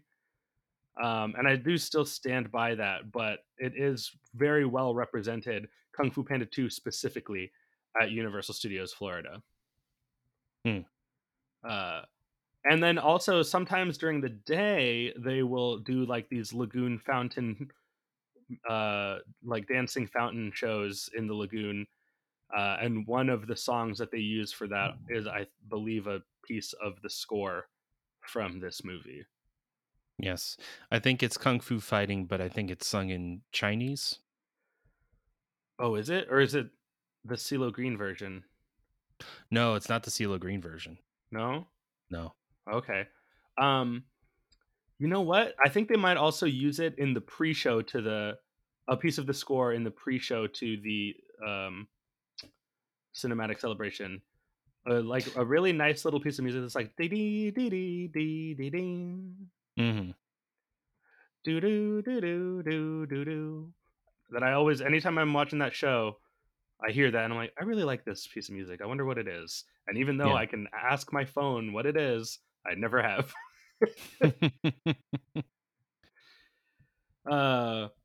Yeah, it's hard for me to pitch things for Kung Fu Panda, because what looks like to be a really great theme park land already exists over there in China, where it belongs. It's true. It's the perfect place for it. Looks like they did a great job. I just want to go there. Well, let me ask you this question. There are already kind of rumors, some stronger than others, about what's replacing Shrek. How would you feel about the Universal Studios Hollywood DreamWorks Theater coming?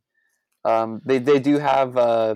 It was supposed to be. I remember when it came out, it was supposed to like rotate what they showed in there.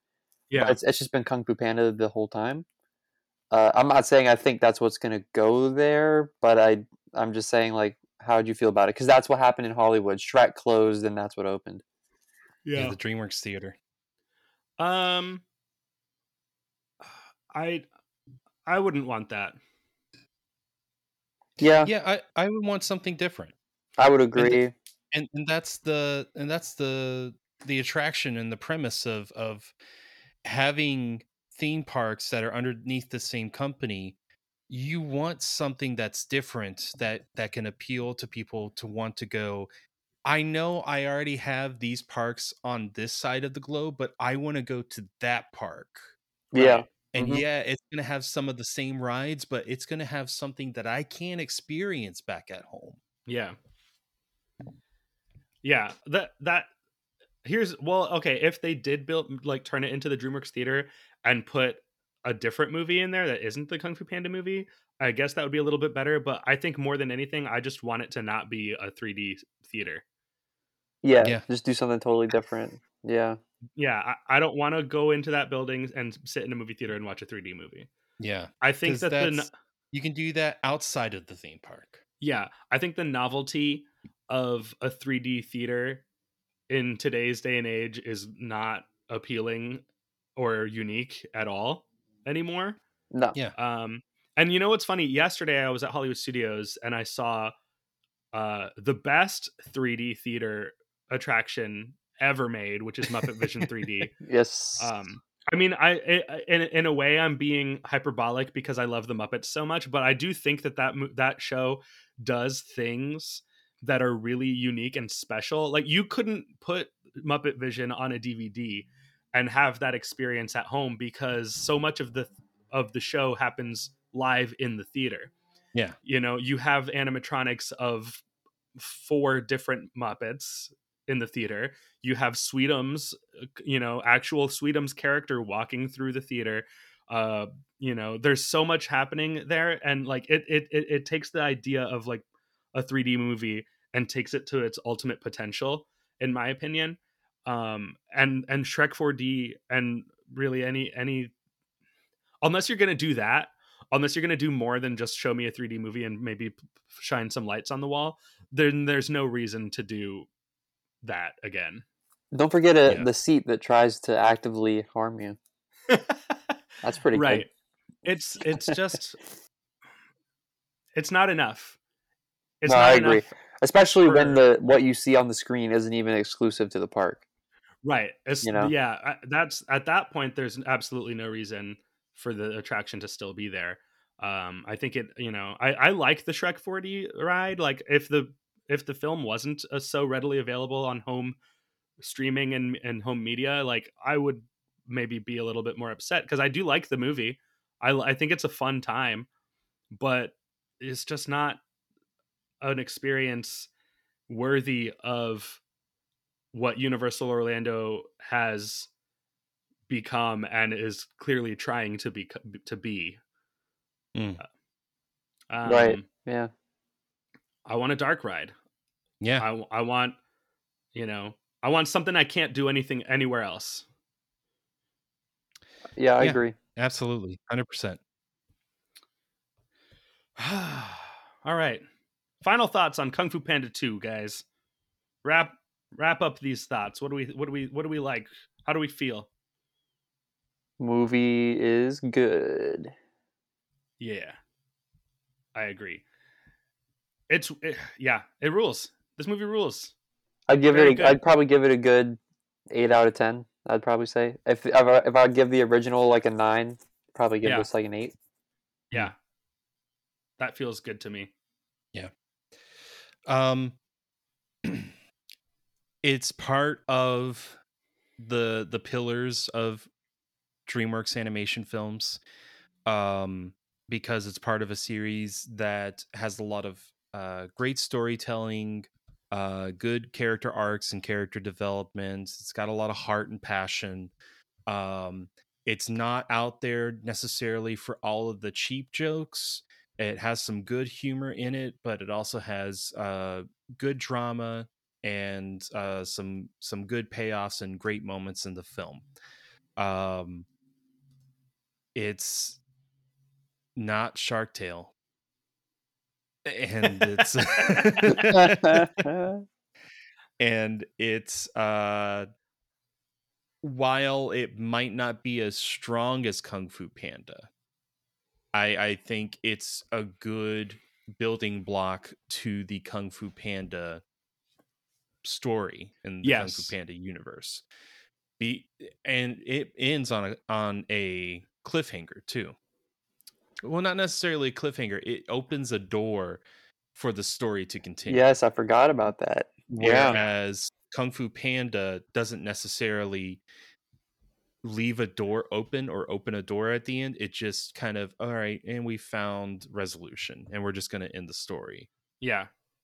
Where when we talked about Kung Fu Panda, we felt like there could have been an epilogue in that at that end when we didn't get one. Right. Didn't we say it felt a little abrupt, the ending of the first one? Right. Yeah.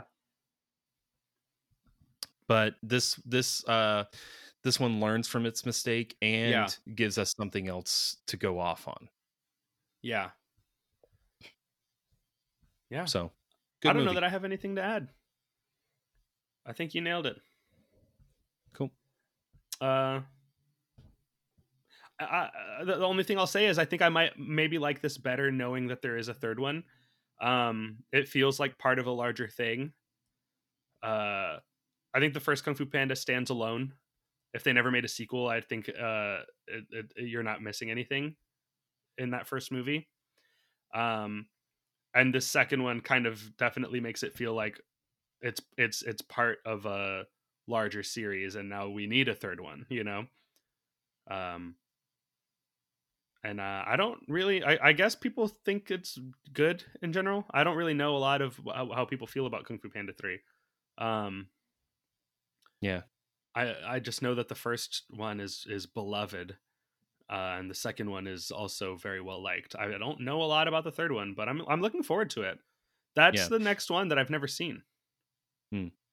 It feels very much like Matrix Reloaded whenever that first came out, because they filmed both of those movies back to back, and that second movie took what the first movie had and kind of built up on it, and at the end left you kind of with a cliffhanger, kind of with an open door of the story isn't over. Yeah. If that makes any sense. Yeah. Well, yeah, there's the Matrix trilogy is that way. The Back to the Future trilogy is that way.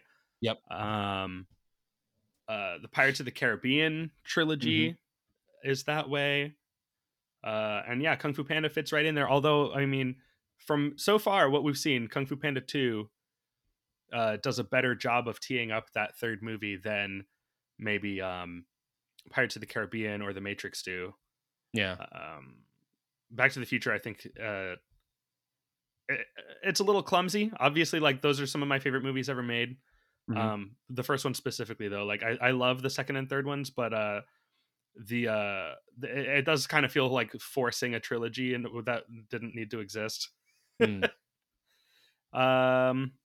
Yeah, where do we rank these, John? That's a good question. Let's take a look at the list right here. Yeah. I kind of want to try to go through them a little quick, because this is running long and we still have emails to read. Okay. Let me see.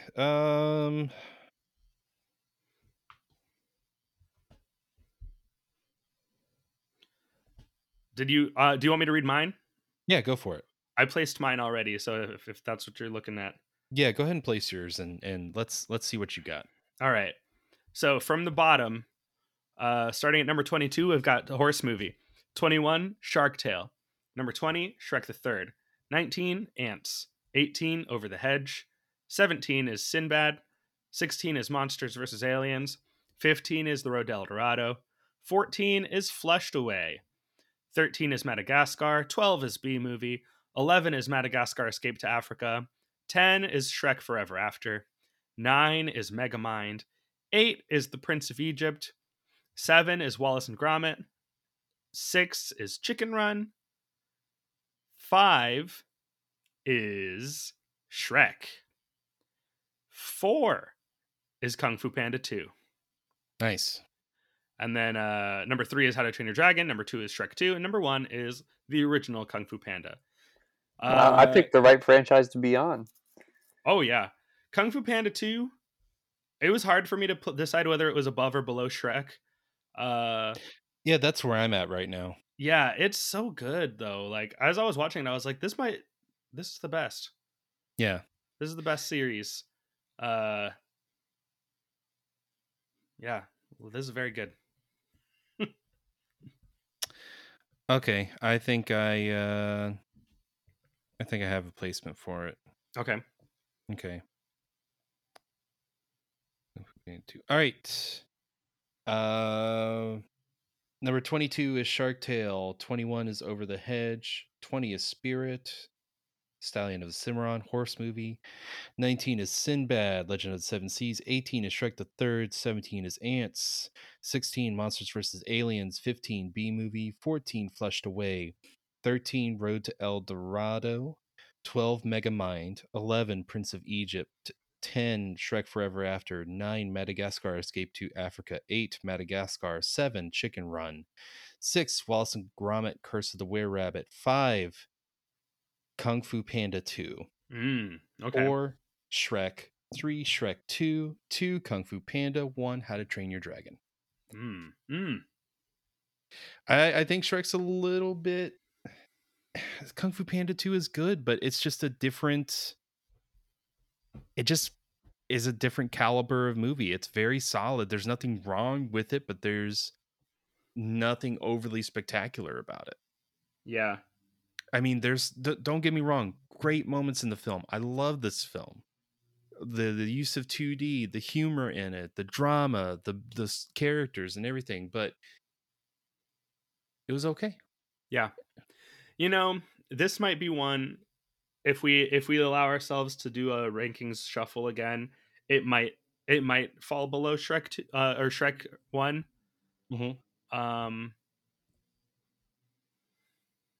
They're so close. Yeah. That's that like 4 and 5 are like the closest tie maybe in all of this. Yeah, I agree. Yeah, it's tough. Do we Do you want to do Rotten Tomatoes? Oh yeah, Rotten Tomatoes. Do you remember this game, Connor? Yeah, it's like guessing the score. Yeah. Yes, Yep. guessing The critics' census. the critics score Okay. on Rotten Tomatoes. Can you remind us, John, what the first film received? Kung Fu Panda 1 received an 87. 87 critic, and the audience score was. Oh, Do you have that? let me get that for you. Okay, I don't think it matters so much actually, but so 87, you said? 87 for critics and 83 for audience for Kung Fu Panda 1. Okay. I'm kind of surprised the audience score is lower. Yeah. Hmm. Then again, I do understand that why like critics loved it. Yeah, So, definitely. You know. I just figured it'd be one of those movies where the audience score is like a 90 something. Yeah. I've never met anyone that doesn't like this movie personally. Yeah. Let's see. Second Kung Fu one. Panda 2.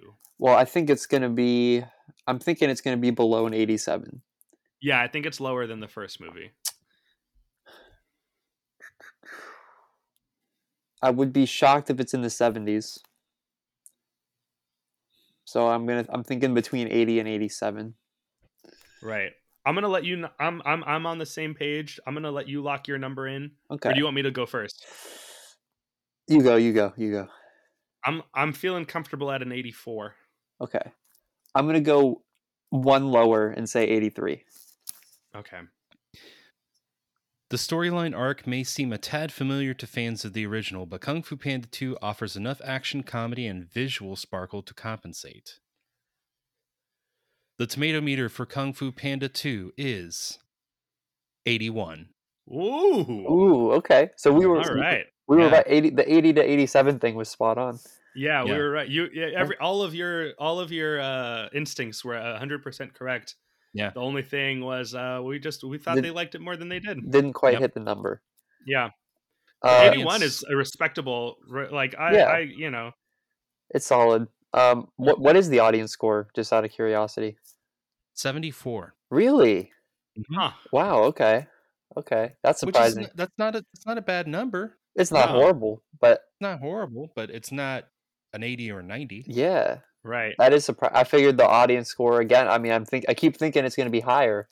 I was thinking it Yeah. would be around like mid 80s. Think about this though, Connor. Earlier, you said that you give the first movie a 9 out of 10. You give this one an 8 out of 10. The critics agreed. They gave the first one an 87%, which rounds to 90.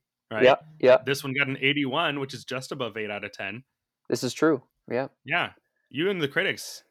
Yeah. I took film classes. Well, let's get to some emails from our friends online. And again, if you want to send an email in to us, we can read it right here. Just write us, send something to dreamjerkspodcast@gmail.com, and I'll read it right here. We got a few things here from our friends online. Mad Mal here. He's been eagerly waiting this movie for a while. So he sent this email like right after Megamind dropped. His subject is Kung Fu Panda 2 time. And again, this is Mad Mal. Hey there, Dream Jerks. The time has come. The best DreamWorks movie is here. Wow. I can still remember seeing this with my dad, younger cousin, and grandparents. I remember seeing it and absolutely loved it. It was just so much better than the first film. I always loved how it delved into more of Poe's story. Plus, that John Powell score is amazing, and I'll listen to it every now and again. My favorite part of the soundtrack was the track named More Cannons, which plays as Poe and the Five escape the collapsing palace. Plus, how evil Shen is as a villain, and he's great. I thought I would add my ranking as of the movies at this point. Number 1 will surprise no one, and I'll read it as he ordered it. He ordered it top to bottom. So number 1, he's got Kung Fu Panda 2. Number 2, The Prince of Egypt. Number 3, Shrek 2. Number 4, How to Train Your Dragon. Number 5, The Road to El Dorado. Number 6, Kung Fu Panda. Number 7, Shrek. 8, Megamind. See, there's a big Megamind fan right there. Number 9, Chicken Run. Number 10, Madagascar 2. Number 11, Wallace and Gromit. 12, Sinbad. 13, Madagascar. 14, Shrek Forever After. 15, Over the Hedge. 16, Spirit. 17, Flushed Away. 18, Shrek the Third. 19, Shark Tale. 20, Ants. 21, B-Movie. And 22, Monsters vs. Aliens. Woo. Wow. Sorry for the long email, and thanks for the amazing show. Thank you for your kind words, Mad Mal. And thank you for listening. Thank you for listening. Thank you for sending this in, sharing your history and experience and memories with this movie. Man, he thinks it's so much better than the first film. I mean, you know, that's if that's the way you feel, like, there's nothing in this that makes me say, like, no, you're wrong. Yeah. You're wrong. Like, it's on par. Like, I definitely could see someone liking this better. That's what I was gonna say was, like, if someone told me they liked Kung Fu Panda 2 more, I wouldn't really have any objections. I would just assume that they probably value those emotional moments very highly. Yeah. And if that's what works for them, that's what works for them. You know? 100%. I may not agree, but I can definitely see. Yeah. Yeah. Yeah. I hope our discussion did you proud, Mad Mal. I know you've been waiting for this one for a long time, so I hope you're not mad at us. Yeah. Then I got one from someone named Leticia. The subject is Mixels, and that's the whole email. There's nothing else. Okay. There's no body. All right. Thank you. Sounds like a mixel up to me. Mixels is a 2014 comedy animated television series that aired on Cartoon Network and was co-produced by the Lego Group and Cartoon Network Studios. So maybe that's what they meant. Did they want us to watch it? Maybe. I don't think it has anything to do with DreamWorks. Yeah. Okay. Mixels. There we go.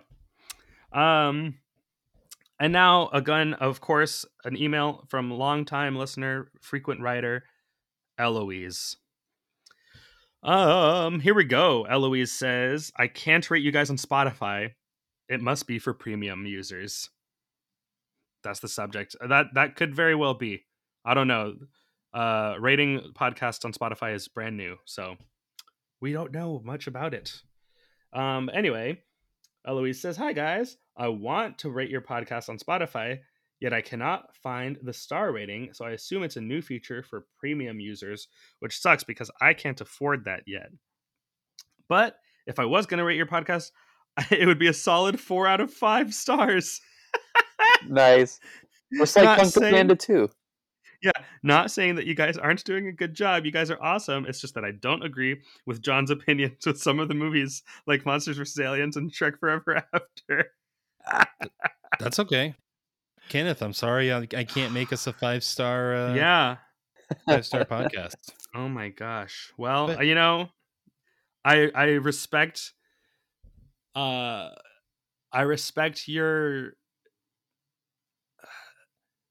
I guess the integrity of your opinion, I guess, Eloise, that you know, as much as you love the show, this is a one voter issue, I guess. I don't know, like I'm trying to think about the best way to say this, as like she cares enough about this that you know, she has to vote with her heart. That's okay. Yeah, I understand that and I respect that. Yeah. Thank you for not lying to yourself. Exactly. Yeah, be true to yourself above anything else. Yeah. Live your Take truth. that star away from us. Yeah. Please rate us 5 out of 5. Oh, hey, sound quality is better. But an update in Australia with the fast food joints where I am, another Taco Bell is opening very soon. Another food joints where I am. Okay, I see. But an update in Australia with the fast food joints where I am, another Taco Bell is opening very soon. Also, I remember the Megamind toys being in the kids combo at Hungry Jack's in Australia. Kyle did a good job on Megamind being a guest host, but I do wish they had Andy Samberg as either Jonah Hill's character or Minion. Sorry, I don't like David Cross. He just annoys me. I know he is Crane, but he doesn't say much in those movies. Also, do you wish that DreamWorks should stop making Trolls movies? It's getting to a point where it's just getting annoying that they are just way too happy about everything. Wow, I must have ranted too much. Sorry for the long email. Your pal, Eloise. Okay, let's go down. Let's unpack piece by piece. Okay, first of all, another Taco Bell is opening in Australia very soon. Eloise, did you try the first one that opened? Or was it too far away, I think? Also, try the chicken quesadilla. Oh, there you go. Did you guys see that they're selling like chicken wings at Taco Bell now? Yeah, I don't like this. No. I find it to be sacrilege a little bit. But then again, I've heard that they're really good. You know, I got to try it for science eventually. It's just the way it is. Well, it's like when they introduced chicken wings to Tijuana Flats. I'm like, I get it, but you're a taco place. Sell tacos. Yeah. Or sell tacos deep fried or something. Like, experiment more with tacos before you just give up and go, let's sell chicken wings. Heck, there's a chicken shortage in the world anyways. Let's just go for broke and sell chicken wings. Yeah. Didn't Taco Bell try selling, or not, didn't Burger King try selling tacos at one point? Like, I'm sick of all these fast food places trying to be like, what if we sold food that isn't what we sell? Yeah, like they're leaving their wheelhouse. They're leaving their wheelhouse. Burger King is a common culprit in that regard. I feel like they just do some weird stuff sometimes. They introduced hot dogs. They invented chicken fries. Yeah, chicken fries, mac and Cheetos. Yeah. Oh, weird. Yeah. It's like, I don't know what's going on. Arby's is doing something too. I went to Arby's. I'm trying to remember what it was, but I was like, wait, Arby's sells this now?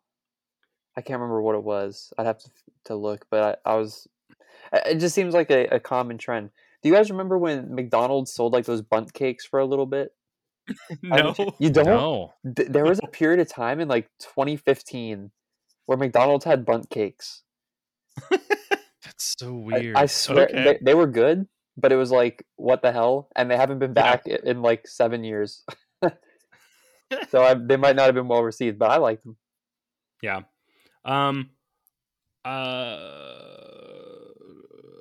Taco Bell chicken wings, to me, there are sometimes Taco Bells that are also combined with the KFC. And so that is a little interesting wrinkle for me of like, which side of the restaurant are these chicken wings from? Yeah. Anyway, Eloise, let us know when you finally try the Taco Bell. Yes. We need to know.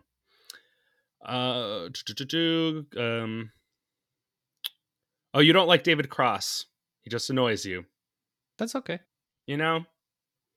I do really like David Cross. Great in Arrested Development. I've started watching Mr. Show recently. That is like a sketch show on HBO that he did in the 90s. That's basically where he's from. His whole, his career is thanks to him co-creating that show. Yeah, with Bob Odenkirk. Every time I hear Bob Odenkirk's name, I think Bobo Denkirk. Like, I'm gonna save that. Save that. You know what? Bobo Denkirk is in our band. He's in the band. Bobo Denkirk. There we go. Bobo Denkirk. Boom. What was the next thing?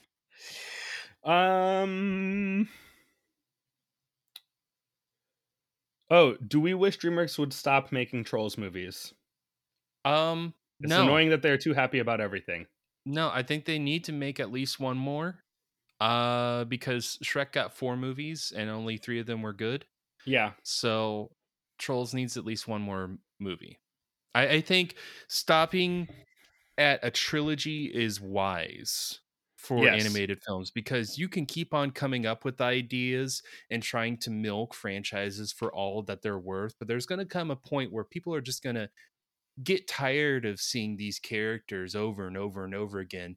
You need to know when to be wise to wrap up the story, wrap it up in a bow, and just be like, we're done making movies. Yes, we can do animated TV series, which Trolls have done and which all the other DreamWorks franchises have done as well, but you gotta know when to get off the ride. You gotta know when to stop.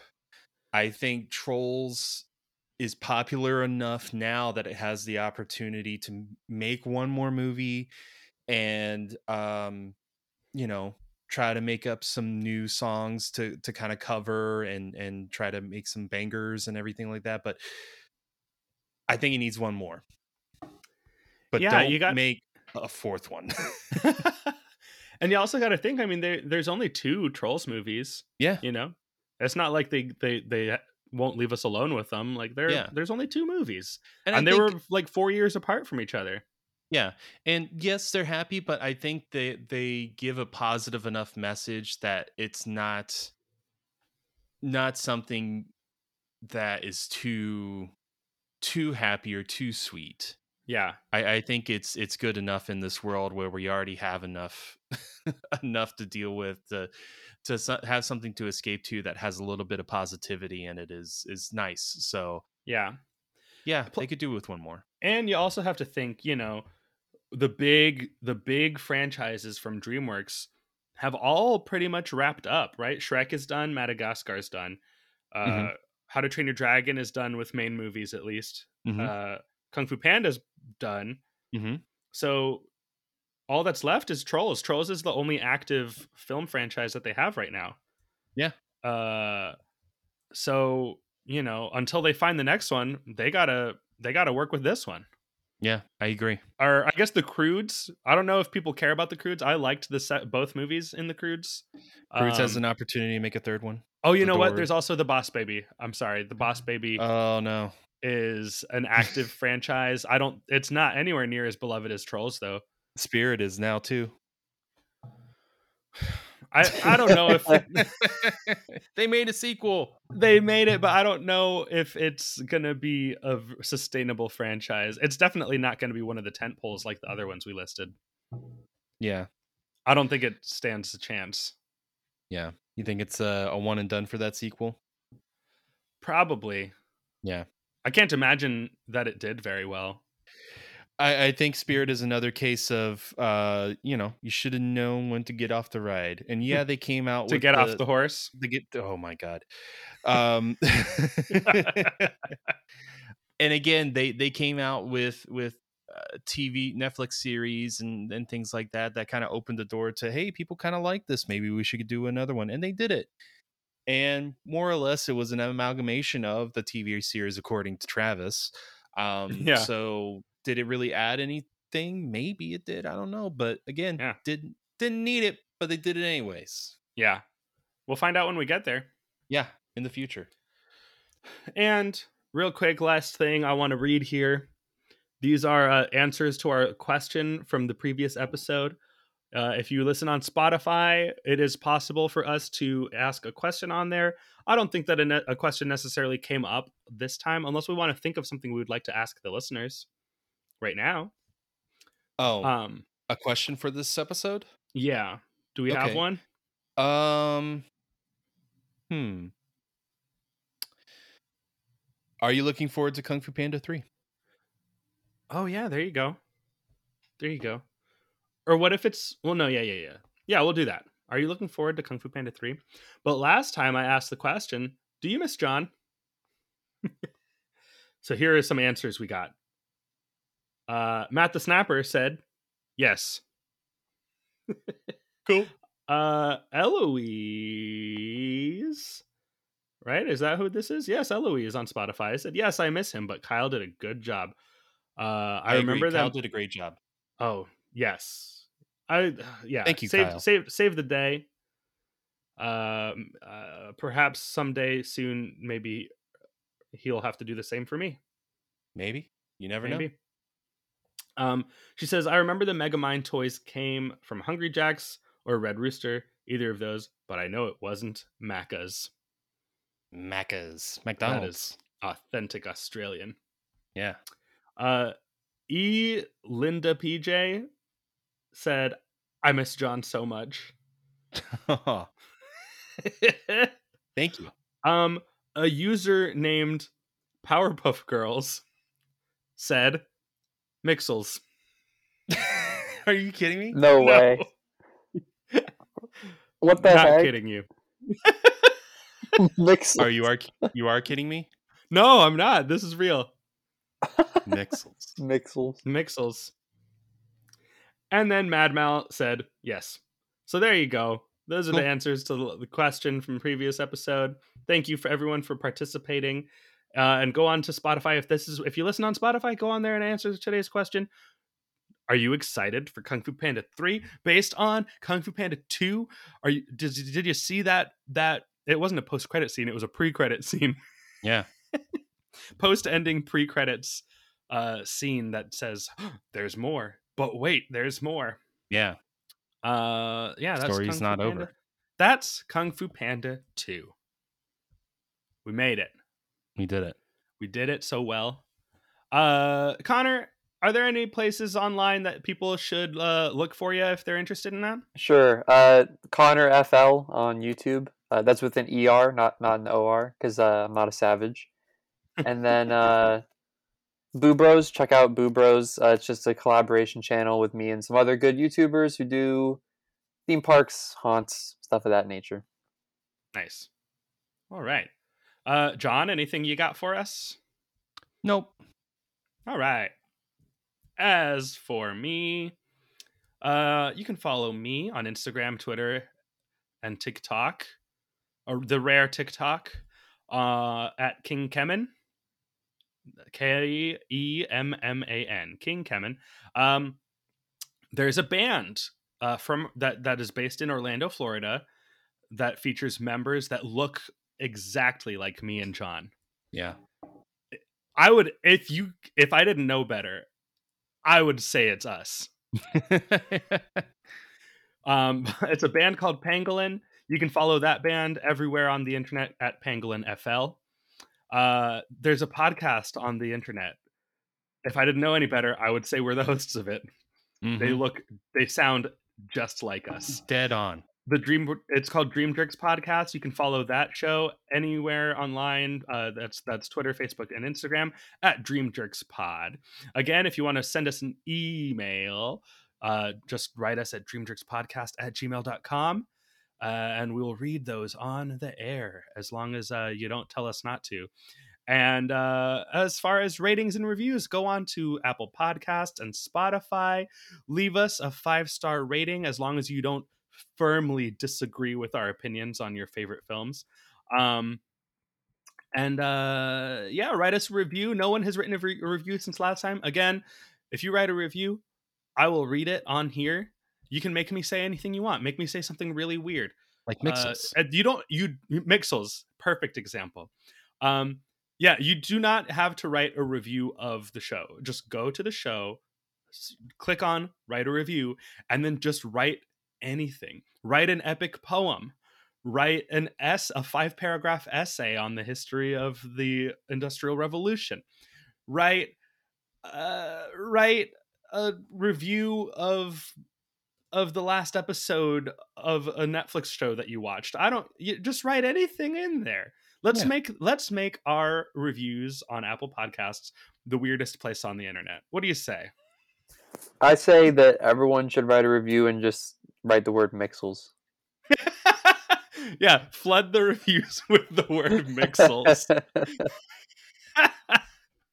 Oh, that's a good idea. All right. Hey, everybody. Smoke Vanish, Alpha Zeta Bones Jones, Marcos Lightspeed, Crazy Calzone, Fat Giraffe, Will Do Am, and Bobo Denkirk. We'll see you all at band practice. Until next time, for the dream to work, we gotta go to sleep. So, good night. Night.